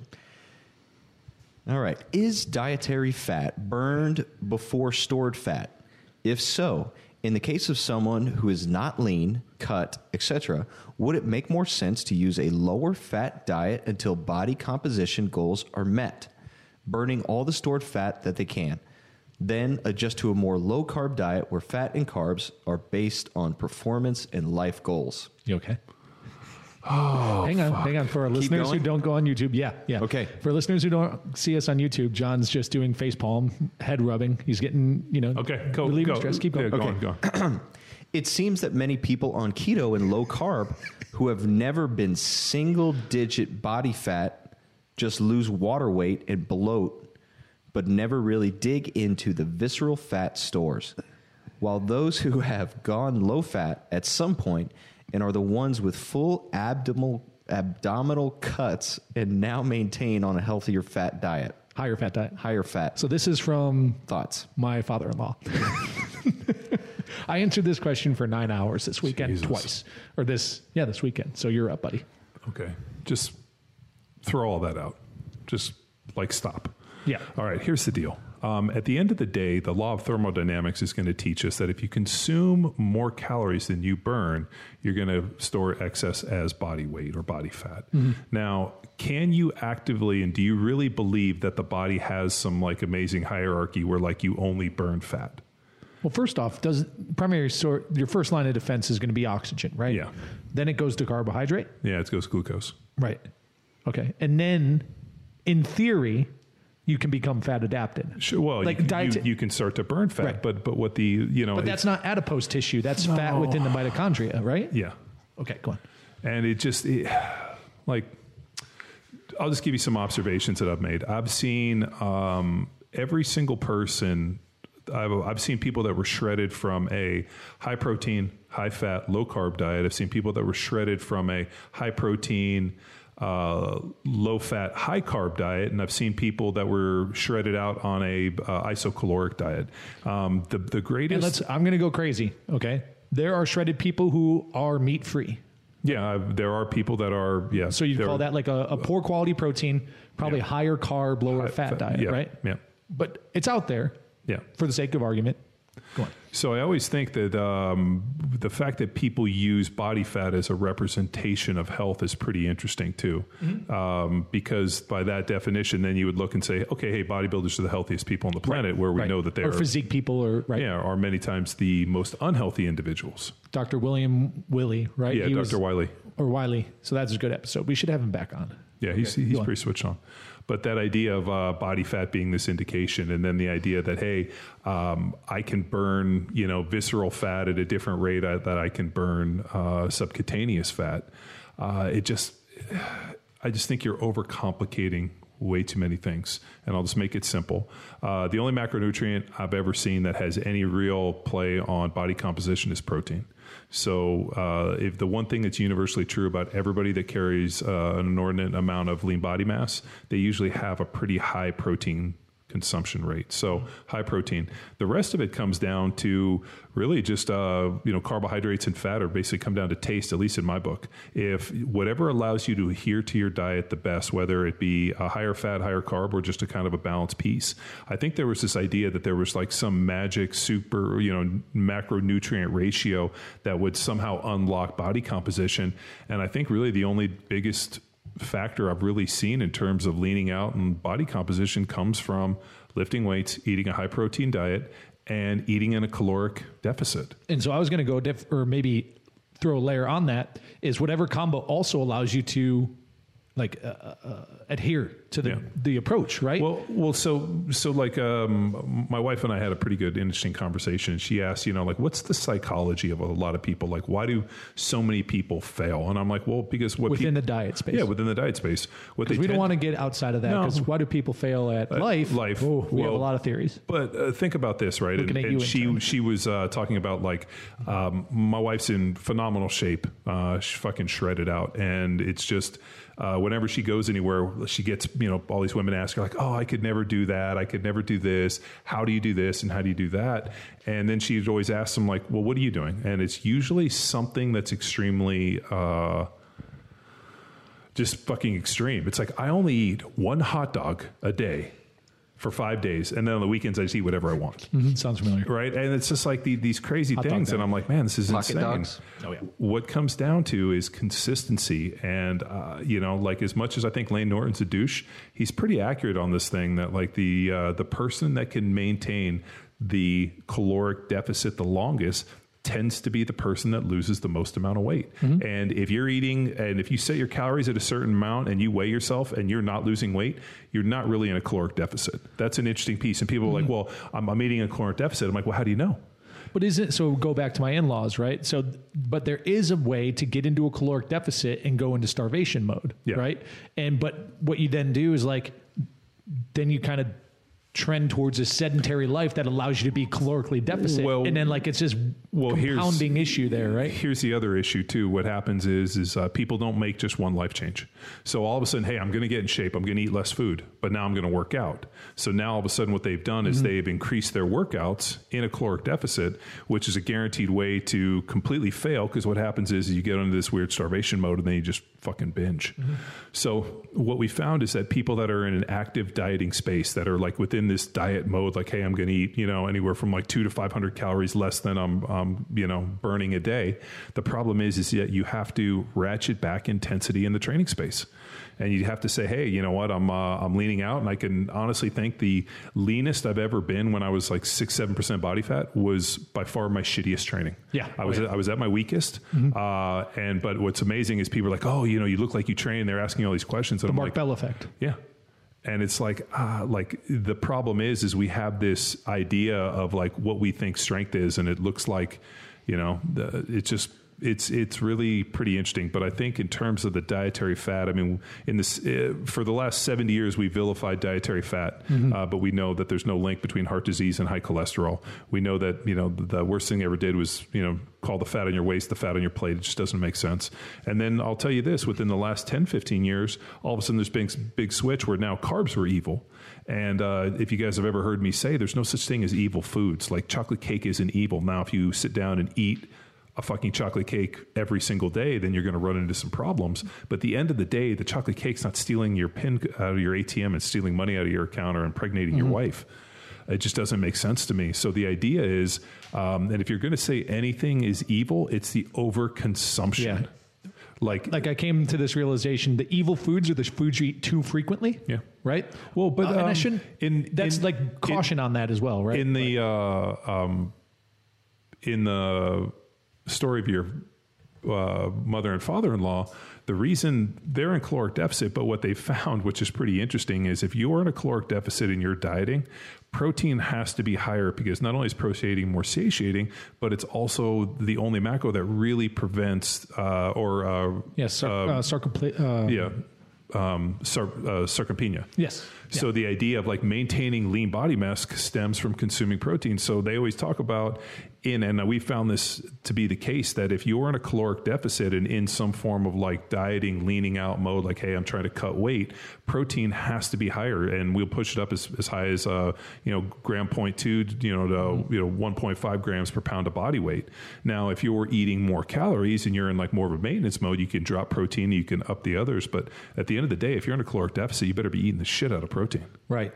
And then another. So let me repack this question. And then the idea, and the other one too is, carbohydrates keep water in the cells. So that's the idea of like, hey, I just go keto went on a low. Yeah, they drop in their idea of dropping water weight. Yeah, I mean the idea that carbohydrates keep water in the cells. But if you look in, and we got our blood work done, and Tex will be the first to tell you, in that Krebs cycle, your body can convert ketones and start pulling from fat to convert. But at the end of the day, like, carbs aren't the devil. No. So let me repack this question. So John, you crushed the second part, right? So what's the deal with like lean people going on keto and losing weight? Water weight? Yeah, carbs and water weight, right? Well, why? Why? I'd say... Think about this, right? Because I think the reason... So two things.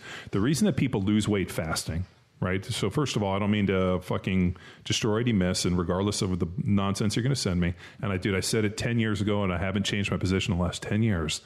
Fasting is just a really jiggy way into caloric restriction. For healthy people. All this like idea that, you can get people that are metabolically broken, and let's say you have tremendous gut inflammation. All of a sudden I go from, inflaming myself for 12 hours a day over the course of 4 meals, and I cut it down to 6 hours, and I feel instantly better because I'm limiting the amount of exposure if I have some form of gut inflammation. But for healthy individuals, if you can't weigh and adhere to a caloric restriction, it's just really easy just to like confine all those calories to 3 or 4 hours a day. Right. And it's just a really fun way to into caloric restriction, and I'm all for it. But when you start talking to me about all this magic and this, it's just fucking nonsense. For 10 years, we've always said it's just a really good way into caloric restriction. And if you can't monitor yourself and you can't like, hey man, I'll fucking overeat, I don't have any self-control, then just be like, hey, I'm going to give you this window to consume out of. I think the reason people tend to do very well on a ketogenic diet and drop weight just comes from the fact that you cannot overconsume protein and fat. And the reason being, if you do, you usually get diarrhea. Mm-hmm. So if you eat too much fat, you'll get diarrhea. And if you overeat on protein, you're extremely full. Look at, you go to Brazilian barbecue and we sit down, we eat all that meat. I mean, I could do that probably once a day. Mm-hmm. If I sat there, if I didn't eat all day and I went to dinner, I could crush all of that. Mm-hmm. Could I do Brazilian barbecue 3 times a day? No, it's extremely difficult to overeat on protein. Mm-hmm. And, and so what we figured is that, protein is extremely satiating. Like it's kind of like if you go eat a steak, you're still full an hour later. If I go out and eat sushi, I could probably eat more sushi 20 minutes later. So a realization I also had on this, that type of approach is, so we're talking about a very acute event of like a high dose of calories. Something that needs to be considered there on whether that's like good, bad, or doesn't really matter is the trend. So what have you been doing for the past fucking 8 weeks leading up to that point? Like if you've just been binging on carbs, and then you dose into this super hypercaloric load of fat and protein, like it's going to count, it's going to weigh against you. It's moving the needle negatively. And especially if you're a sedentary person, you know what I mean? Now, taking into our lifestyle, which is train, like 2 to 4 days a week, maybe 5 over here, but training regularly, right? Having a very mindful approach to balance in terms of your micronutrient balance. You know what I mean? Hydration and sleep. Smashing big doses of fat and protein are not going to be as detrimental as, let's say, the alternative, which is huge doses of fat and carbohydrate. Yeah, right. No, where you start getting into the danger zone, and also where we get into trouble, is by far the most glorious place, which is when you mix fat and carbohydrates, i.e., cake frosting is a classic example of like Oreo balls. No, but think about cake frosting, right? It's lard and sugar. That was my nickname in college. Lard and sugar, hard lard and sugar. No, like I mean, there were probably like and Rob Wolf's talked about this. Like if you eat hey, I'm going to eat some protein and some carbs. When you start just eating fat and carb, that's when you fucking run into some into shit a lot goes of haywire. Things go fast. Sure. So with the metabolic derangement. So in short, let me repack and then. Okay, so the question, here's how I'm interpreting the question. Guy's hearing a lot of fucking shit because there's all sorts of shit within nutrition. What he wants to know is, how does he get shredded? How does he lose visceral fat? That's what I'm reading. So here's number one is check out the leaning protocol, right? Is there merit in doing... Are you... well, let's make it simpler. Are you lifting weights? Mm-hmm. Right? Me? Right. Are you lifting weights? Are you doing some form of conditioning that looks like getting your heart rate up? Mm-hmm. Are you eating on a caloric deficit? Are you eating enough? Well, actually, I'll go to number thing. Are you eating a substantial amount of protein? And are you eating in a caloric deficit that's justified by the scale, not by just, hey, I think I'm under eating. Right. So measured caloric deficit. And another thing I came into on caloric deficit, and it depends on body composition and body weight, right? But this goes into training into a deficit, because if you require such a caloric deficit where you can't adequately achieve nourishment, I think that starts to put you in a bad space mentally. So that's why if you have a caloric load that is baseline, I think is what we were kind of calling it, right? If you go with a baseline load that allows you to have enough of the Roy G. Biv, right? Then train into your deficit. Well, that to me seems optimal. I mean, 20 fucking years ago, I remember talking to Dr. Tom, and he, his whole deal is, the easiest way to lose weight? What you need to do amputate. is figure out, your basal metabolic rate, your BMR, right? Eat your BMR, and then use your training and your lifestyle to train into the deficit. And to me, that was easiest. I'd go get my BMR done. And I remember one time it was 4,300 calories. And I was like, holy shit, I'd been eating 4. No wonder I was, I was training too far into a deficit, and that really just made me realize I had to up my calories. And what was amazing was when I upped my calories, all of a sudden, not only the protein go up, I got leaner and I got in better shape. And the reason being is I wasn't always in this fight. So here's the deal. You can fight in a caloric restriction as long as protein is constantly high. As long as you're eating that gram to a gram and a half, all of a sudden the body composition changes. I mean, do you think it just, if you look at the way,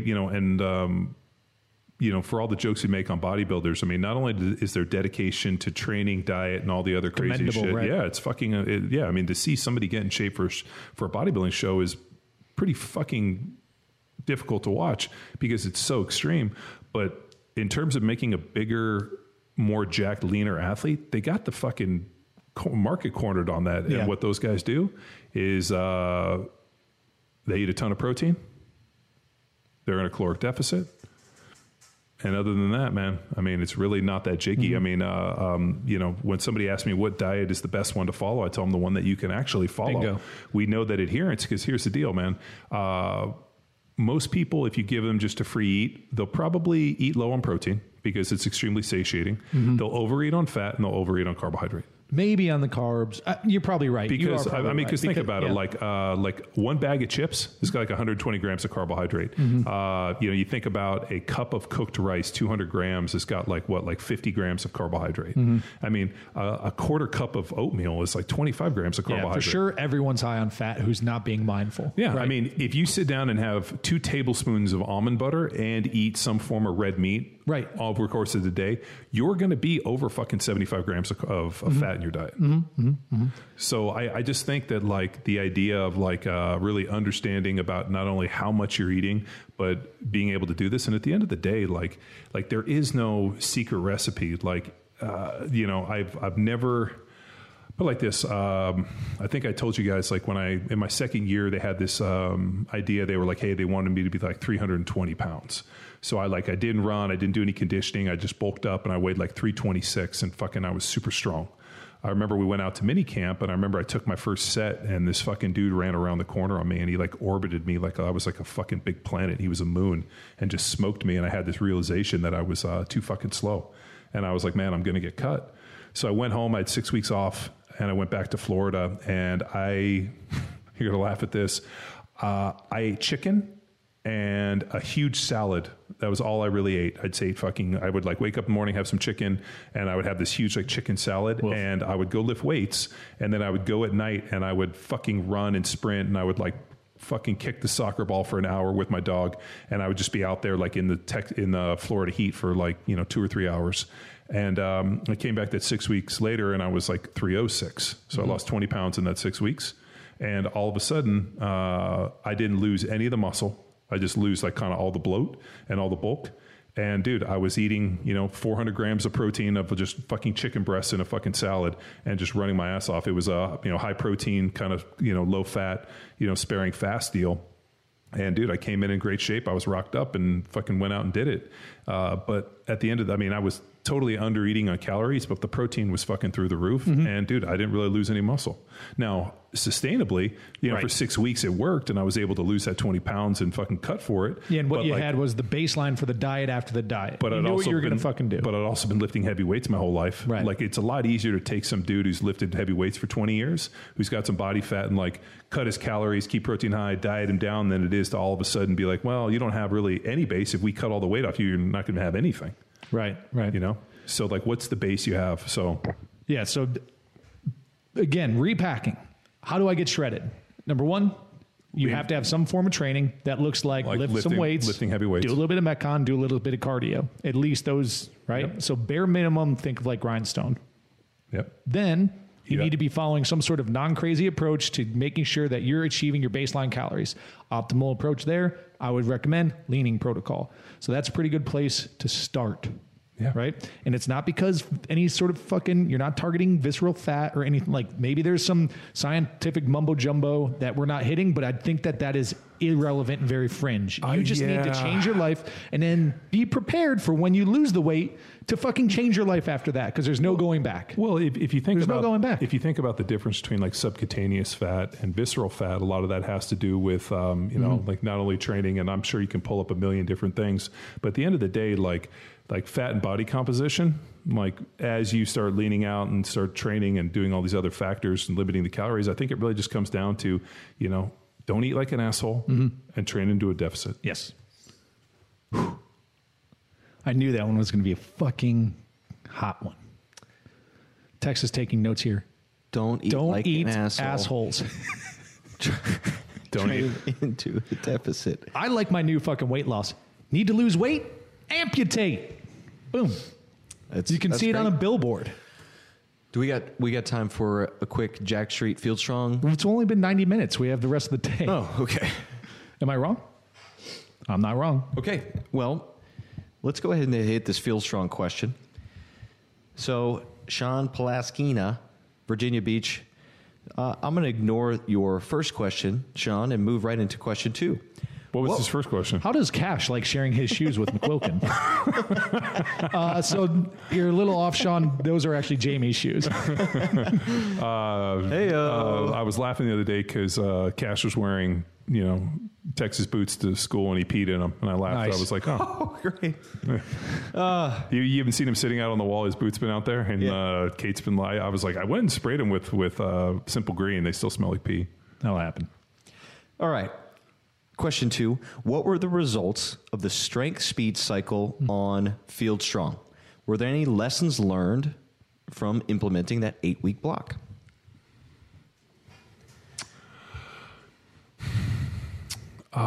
People are slow. Sprinting. People are slow.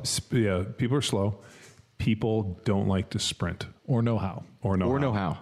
Mm-hmm. So, I mean, we can go back to a lot of technique stuff. We can go to everything. I mean, you can get into Cal Dietz's lateral sling and all the other stuff. But at the end of the day, the only way you get better at running and running fast is by running fast.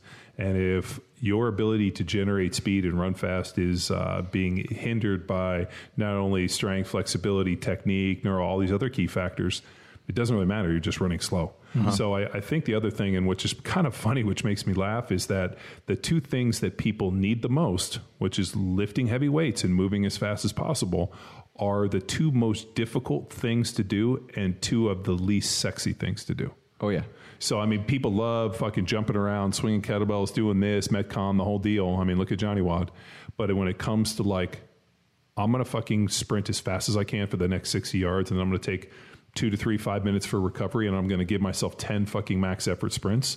That is a non-sexy approach and not a very, just fucking not a sexy workout. But at the end of the day, like, all you have to do is go on YouTube and put in like a gold medal 100 meters, 200 meters, 400 meters, and look at the physiques of the runners and or the sprinters. And there was a pretty cool research article that Skutnik forwarded us that talked about it's next to impossible to sprint at near max velocity and to be fast and not carry an inordinate amount of muscle because of the dampening effect. That when they pulled all of these different sprinters in, and it didn't matter on ethnic type, it didn't matter on genetics, it didn't matter on diet, it didn't matter on training, every one of them, and the only thing they had in common was that they were all high-level sprinters, all had a very similar body type. Not because of just, maybe it's natural selection and maybe it's auto-selecting out, but at the end of the day, you have to be pretty jacked to be able to sprint fast. Yeah, and... So on the feed in Field Strong, we do a lot of coaching. Yeah, right? yeah. So the team sits around and we watch some of these videos, get some feedback. Right. Yeah, so I think that's where you're going. That is what I'm leading to, and essentially we're looking at speed, and this goes back to our seminar days where we used movement to attack the limiting factors of speed. We're looking at flexibility, ability to get into position, stability, because you're sprinting as fast as you can. That's a maximal force that you can put into the ground. We need you to be able to control that. Mechanics is a big one, so we break that into arms and the leg action, the positions, the patterning that goes in through. So we gave all these drills to the athletes, and then we asked sprint, because John's number one limiting factor for speed, and he mentioned it earlier, is opportunity.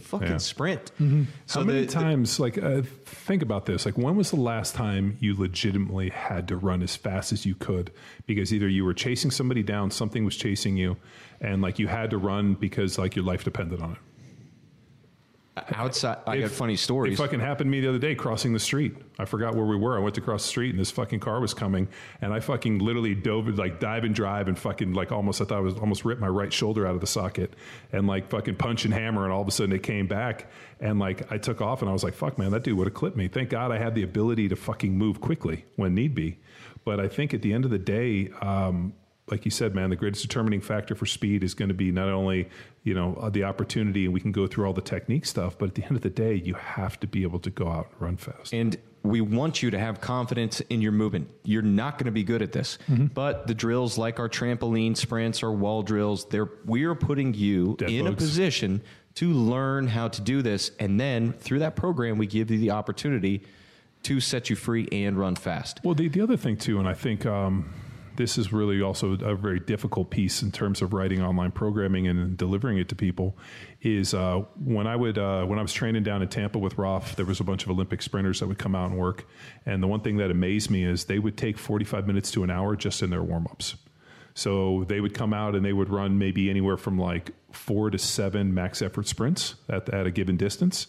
And they would take 3 to 5 minutes of recovery in between, which looked like walking around the track, doing some drills, hurdle hops, different things. And they would kind of move like active recovery. And then when they were recovered, they would sprint.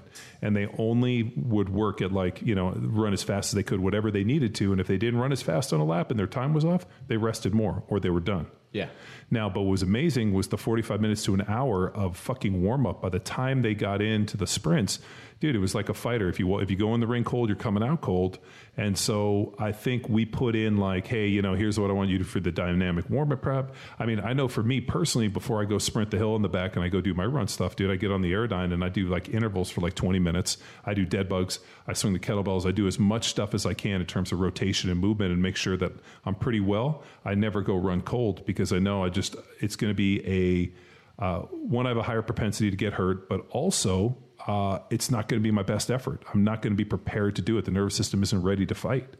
And I think a lot of this stuff, and we write it in hey, here's the warm up and this, and we take you through it. But we're also writing for a time block that realistically, if you were to do it this way, is 60 to 70 minutes.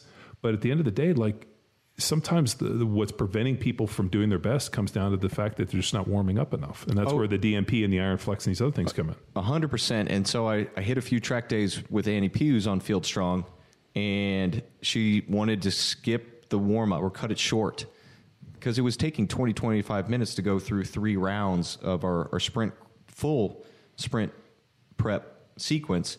So you want to talk about lessons learned, Sean. Invest in that opportunity. One, because, yes, it's getting your chili hot and prep for going your full speed, but it's also a bunch of drills that are teaching you how to run fast. Well, what it does is it breaks the sprint into different positions, everything from the A skips to the B skips. I mean, it's all these different positions are taking, or all these different movements within the warm-up are taking different skills that are developed and utilized. And also they're making sure that you're nice and warmed up. You know, I mean, and the idea is that there's nothing as damaging or as hard on the body as a maximal effort sprint. And a lot of times that's where we see people pull hamstrings with horizon changes. They lift their head. When all of a sudden they hit the mark and they go to decelerate and they don't have the musculature, the stability to decelerate, and they fucking hurt themselves. I mean, we've seen the amount of people who would hurt themselves just from doing banded resistance sprints at the CrossFit Football seminar was like too many to count. Why? Because they don't do that shit.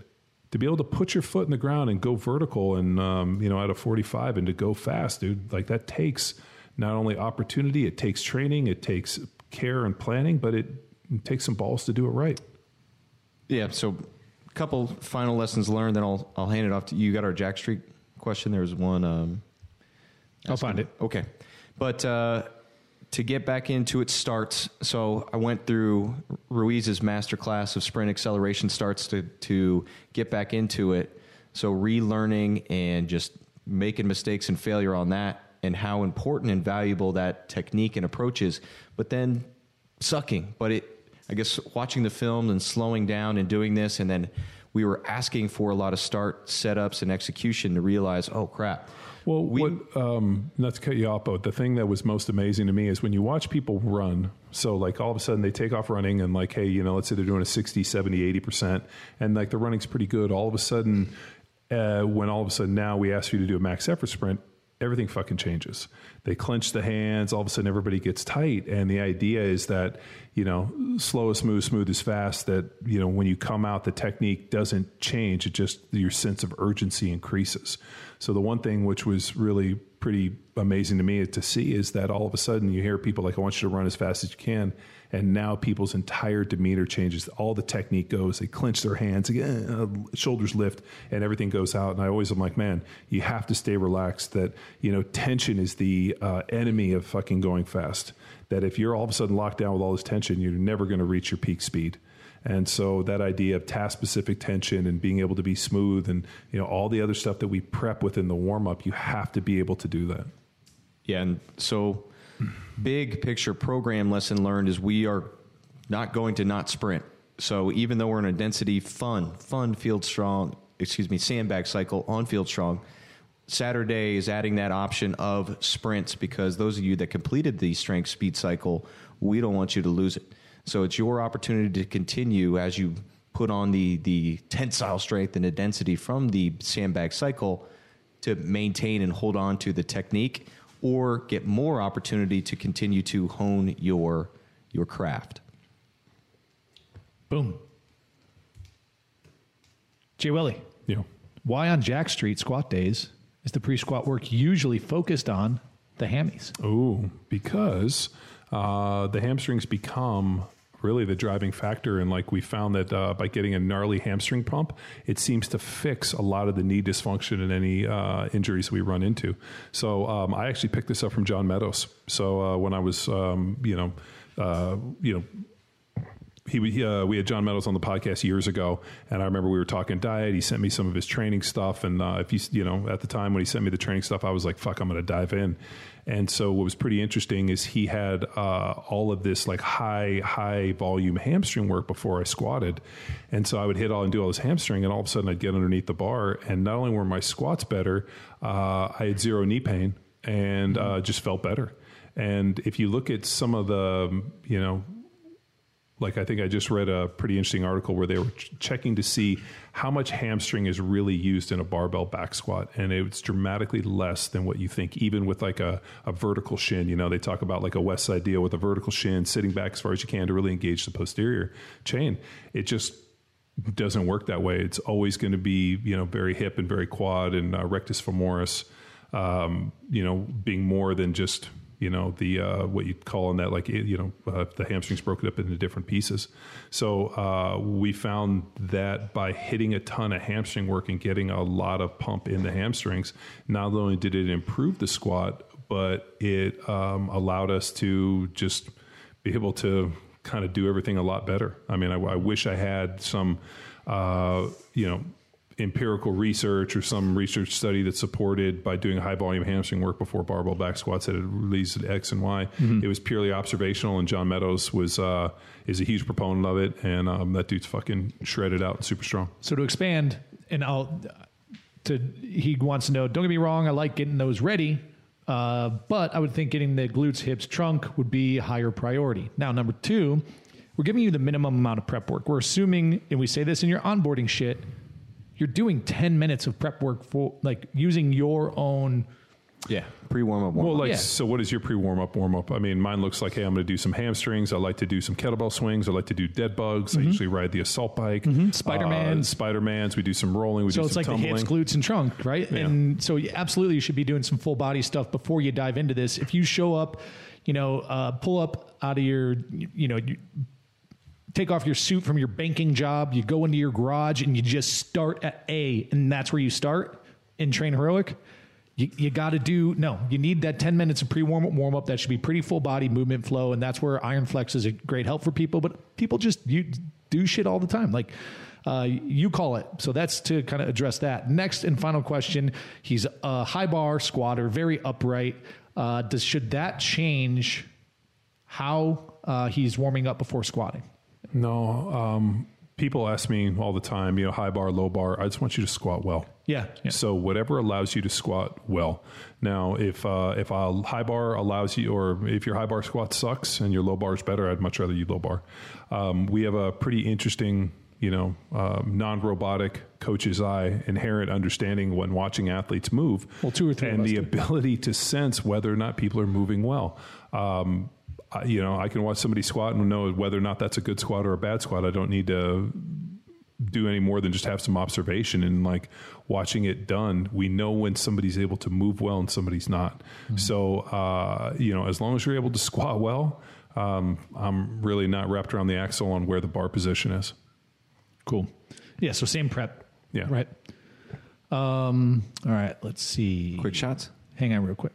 What are a few examples of a post-workout meal? Generally, paleo, primal, keto. Just wants to know what the fuck we're doing is how I interpret it. Yeah, why not? Like for us? Yeah, personally? Sure. Yeah. So a hunk of meat, a little bit of carb, depending on the training, and that meat typically has fat in it. So that's like, because we train at 6 a.m. So I don't always do eggs. I've been on a big like sirloin roast kick. Yeah, I'm on a meat kick too. Right. So what I do post-workout is I'll usually do like 10 to 12 ounces of ground buffalo right now. But today I actually had some buffalo steaks just from Stay Classy. And then I did rice. Yesterday I did oatmeal. So I'll do some form of carb, and then I do some form of protein. Yeah. Speaking of Stay Classy, Tex, are you up to speed on the bison box? I've just got a box, but it's got a whole bunch of varieties, and I'm forcing myself to learn how to cook some new finally meats. Good. And good thing I got this meat thermometer. Still in the box. Who sent you a box? Stay Classy? Stay Classy. They're like, hey, we listened to the podcast for the first time and realized there's 3 people on there. Yeah, literally talked to Scott, and he says, it's clear that John can't get anything done. Should I start sending stuff to you and Tex? Will that get us something done? And lo and behold, this year, this holiday season, we are going to have a Power Athlete Bison box. Ooh. Yeah. With hand-selected cuts from the team here. That means we're going up. We're going to get our hands on whatever meat goes in your box, and we're going to rub them. We're going to rub them on Tex's robot face. We're going to rub it on John and Maya's human arms. I'm pretty excited about it. They send me... so we got to pick out what's going in that box. I get buffalo... They send me buffalo livers. And did you know that box is supposed to be for the team?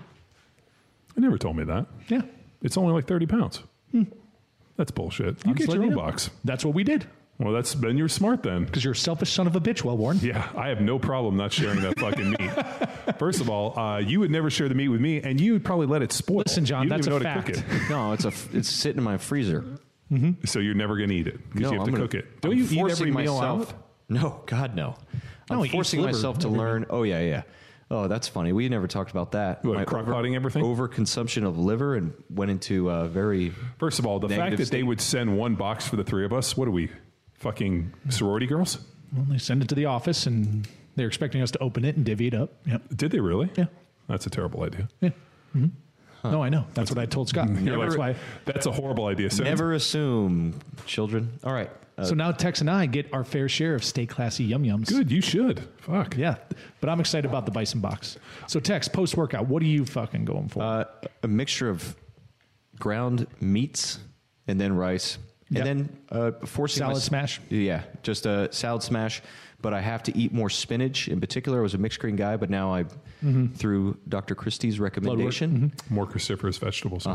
So spinach smashing. Yeah, that's fair. Yeah, and more fruits. Yes, and I think so.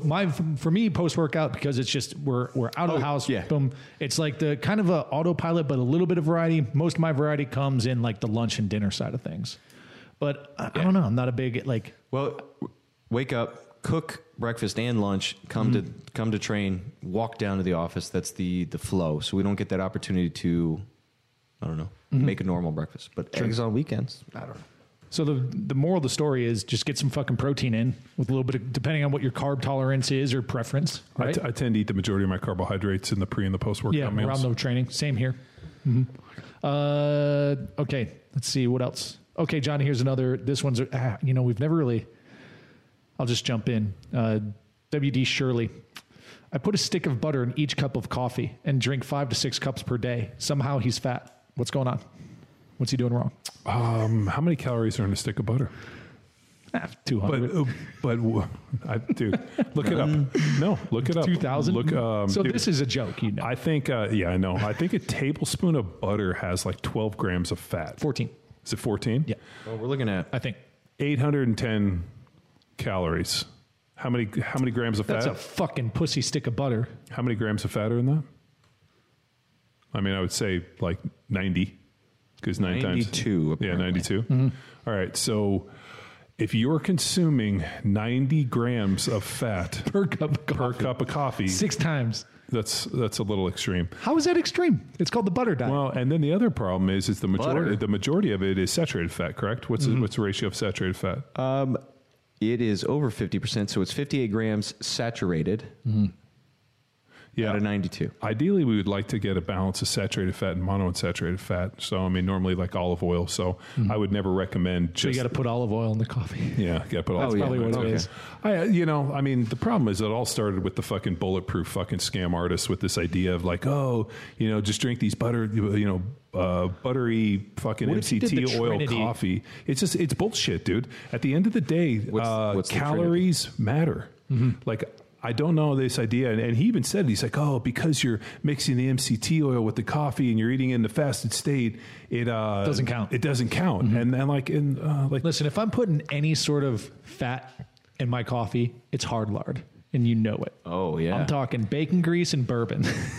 Bacon grease bourbon. sounds awful. And a shot of espresso. Okay, let's barrel on that. That was a joke question, people, I hope. So lightning round, what do you got? Yeah. Or do you want to address Ingo's thing? He's kind of got a fucking... Do you want to do that offline? Is it a bad pun? No, he's asking about... So he's performing better than typical on the court. So he's been retiming his nutrients. He's lost 10 pounds, which is fine. But as of late, he's been running out of nitrous oxide by the end of game 4 at night. How should he adjust the training? Diet is straight. Sleep is straight. He's dialed in on everything else. Games are on Mondays, and he doesn't train on weekends. Has he got any blood work done? No, probably not. I'd love to see his blood work. Okay, Ingo, send us your blood work. Yeah. He'll do some low heart rate stuff to stim the CNS. Yeah, but I think it's going to come down to probably some form of blood work. He's going to have something within his macronutrient or micronutrient deficiencies. Yeah. I mean, that could be it because he's pretty switched on, dude. I mean, if all of a sudden like we were to get into it and he would say, hey, you know what, like I'm lacking in something within my Krebs cycle and I'm not converting efficient ATP energy.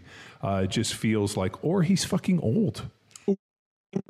Burn ban. Yeah, Ingo's like in his fucking 50s, dude, and he plays like volleyball with a bunch of like 17-year-old chicks because they're the only ones that are like he can actually play with because prepubescent girls is and what they he plays share the volleyball. same taste in music. Well, they do, and I mean, it's like it's awful. All right. Long story short, Ingo, you're pretty switched on. We trust that you know what the fuck you're talking about. I think it might be under the hood type of deal. Yeah. Let's check that. All right. Speed round. Roadhouse is on Netflix. Point Break is on Hulu. Where do I go first?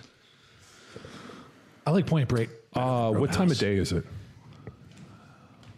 I don't really like watching Point Break. Right now? I don't really like watching Roadhouse during the daylight hours. Yeah, that's a fair. Well, To me, Roadhouse is kind of like a dusk nighttime movie. Like a date night? I usually like to watch, if I'm going to watch Point Break, it's usually during the daytime. With your buddies? No, by myself. I would never.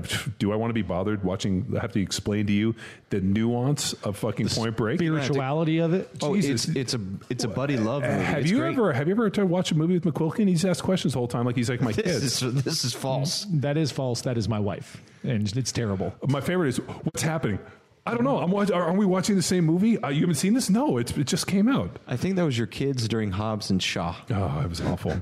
You know what? I will say this: the thing about Hobbs and Shaw No is spoilers. it makes the Fast and Furious franchise look like Real historical documentaries. Yeah, I'm in, dude. The answer there, I think. So you're saying John's saying time of day. I'm saying situation. What are you in the mood for? Because Roadhouse is more of a love story. Point Break is a buddy love. What am I in the need for? classic robot response. The answer is Point Break, the fucking Roadhouse. Signed, sealed, and delivered. Next. Are you saying that, wait a minute, that Point Break is better than Roadhouse? No, in terms of watching, I'm interpreting it as what do you watch first? Oh, okay. I would watch Point Break first and then go into Roadhouse, because Point Break gets you amped up and you get all excited and then you're kind of low on energy, and then you go into Roadhouse, which is like, you know, not as much peaks and valleys. It's much smoother. Yeah, Plot line. So The double. All I can We're hear in my head is you guys talking. All I can think is the double douche. double deuce. Next up, you're in a street fight and you get one action movie star in your corner. Who do you go with? Good one. I mean, I know a default answer. So do we go with the action star or the character of the action star? What do you want to do here? I believe the character. And I'm gonna. So I don't consider the Avengers characters action stars. That's action. No. That's like superhero. Supernatural out. We're talking about just, no mystical magic. Okay. Or powers. So these no are mutant normal. powers. Yeah, no superheroes. And I'm gonna say movie characters. It has to be the character of the action star. Yeah. An example would be Shaw. Yeah. Luke Shaw. Is that his first name? No, it's Luke Hobbs.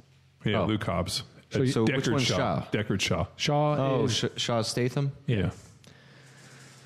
Cool. Ooh, okay, so I'm in a street fight. I'm getting close. Do you know who you're at? Who you're picking? I have already... I've already fucking. I'm fucking Nick Cage from Con Air because I know we're winning. No way. Why not?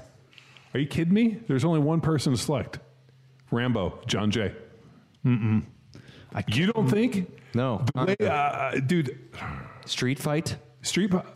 hands down. You saw him take apart those sheriffs in First Blood. I mean, dude, he climbed a rock face in Afghanistan. Probably best street fighter out there. Yeah. Picked a goat up off his horse. What's that sport? I don't know. So I'm desperately searching for a female action star. 'Cause I Michelle think- Rodriguez. No, Gina she's Carano from any of her movies. No, first off, Michelle that's Rodriguez. I don't think I want her. I don't want her on my. I don't like her attitude. Why? I don't Ride or like die? her attitude. Ride- I just don't ride like or her die? attitude. I'm thinking like Dom Toretto's also obviously an awesome one. Maybe Spillner, because why the fuck not?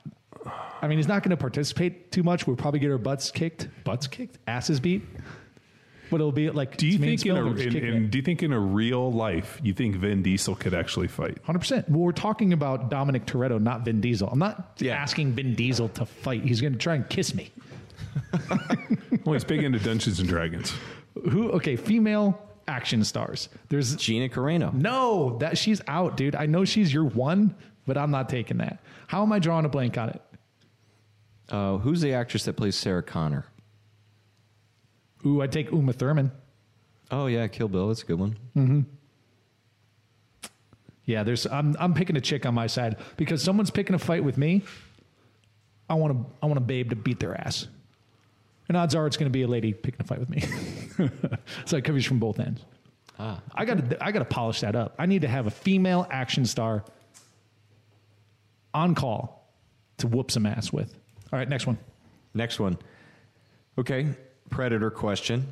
How young is too young to watch Predator? My wife says not 3. I tell her 3.5. I don't know. Boy or girl? Because the girls are 7 and Predator's probably a little old for them. Cashy is 3.5 and Predator's totally fine for him. Yeah, because I feel like your girls have the imagination to make all of that shit real. Well, yeah. So where and could traumatize them. Well, yeah. So like they'll like interpret it that like there's really aliens and this whole thing, whereas Cashy's just over there like, dude, that big guy got smashed. I'm speaking from a sincere form of like he's just a dude. And dudes are dipshits. You know what I mean? Yeah, no, he they just want to see things shiny and blow up and fucking jack dudes kill things. So he they're not worried about he fell asleep during Hobbs and Shaw. And then all of a sudden we get to the end where like the action scene happens and the trucks and the fires and all that, and all of a sudden he perks up and I'm like, he just wants to see people get punched in the face. He did like seeing the I forgot what the Samoan haka is called. It's not a haka, but it's like their war dance. Mm-hmm. And he was pretty excited when they did that. But The Rock was looking fucking jacked. As is tradition. Next. Finally able to get down to the symposium this year in Austin, Texas on the weekend of December 5, 6, and 7. As of right now, who are some solidified speakers? Kyle Turley. Fucking Turley's going to be there. That's a good announcement. Kyle Turley is there. Kyle Turley's going to be there. So Kyle Turley, and we have Craig Bueller. So a few people who've been on the podcast and soft committed or firm commit. So Kyle Turley, Josh Bridges, Craig Bueller, and we'll go Josh Bridges. Well, those will be the 3 we'll announce. Yep. Okay. Now Turley is you would think that Turley would bring the action. And you're thinking like, how can Turley bring the action? Let me just tell you. Bring the action. He's fucking bringing the action. And that's a fact. So strap yourselves in. It's going to be epic. It's in Austin, Texas. Venue details are updated. We'll put those speakers up. In terms of event layout, here's how it's going to shake out. I think we're pretty committed to this. So I might as well just put it out there so we're fucking committing. Okay, Thursday night is going to be at 800 Congress. It's a bitching ass venue. Our Block 1 coaches have a Block 1 event, private to Block 1 coaches only. That's going to kick the day off. And we're going to fucking go in hot and hard. We're going to save that as a surprise. We're not going to tell them what that's about yet. Then general admission starts to roll in. Then we kick off with our keynote speaker.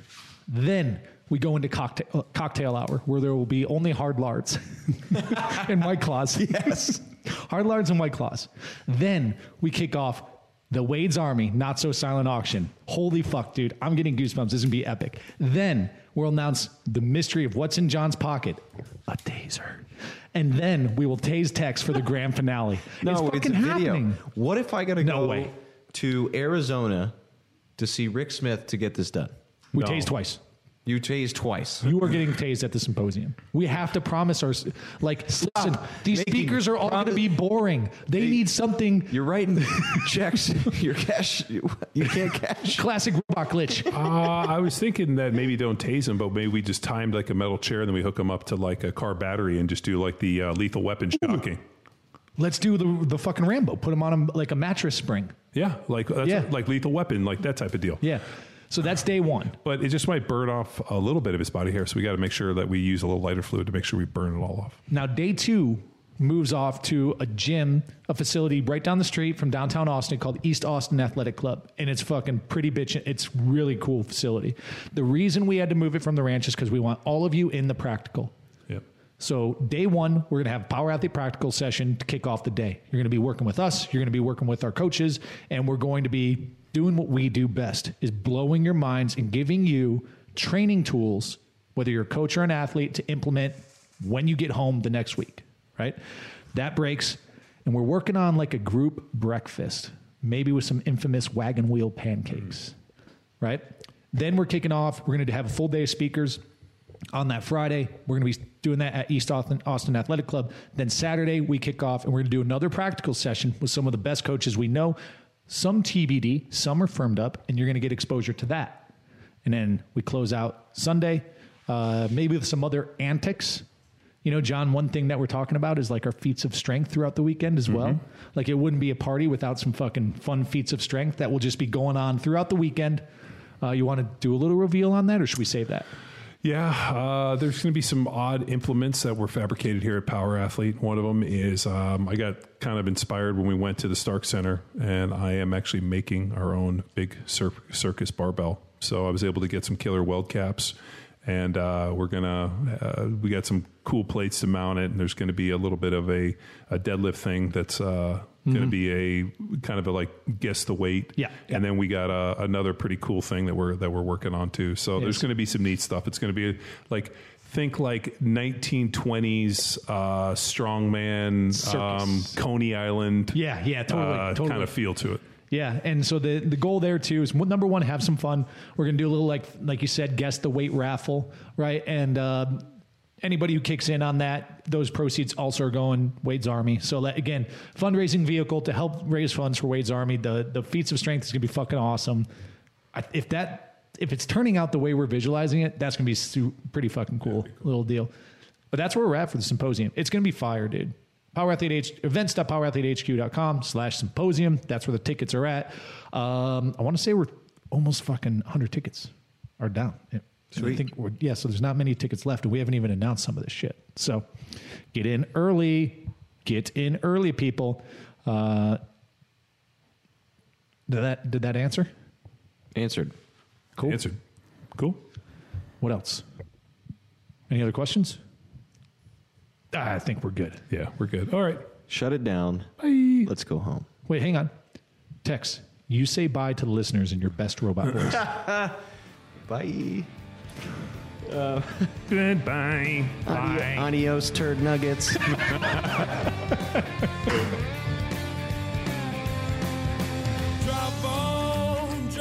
Now it's time for you to empower your performance. Be sure to head to wadesarmy.org to get your donation in. And remember to train and tag us in your IG posts so that we can thank you for your support online. Until next time, bye!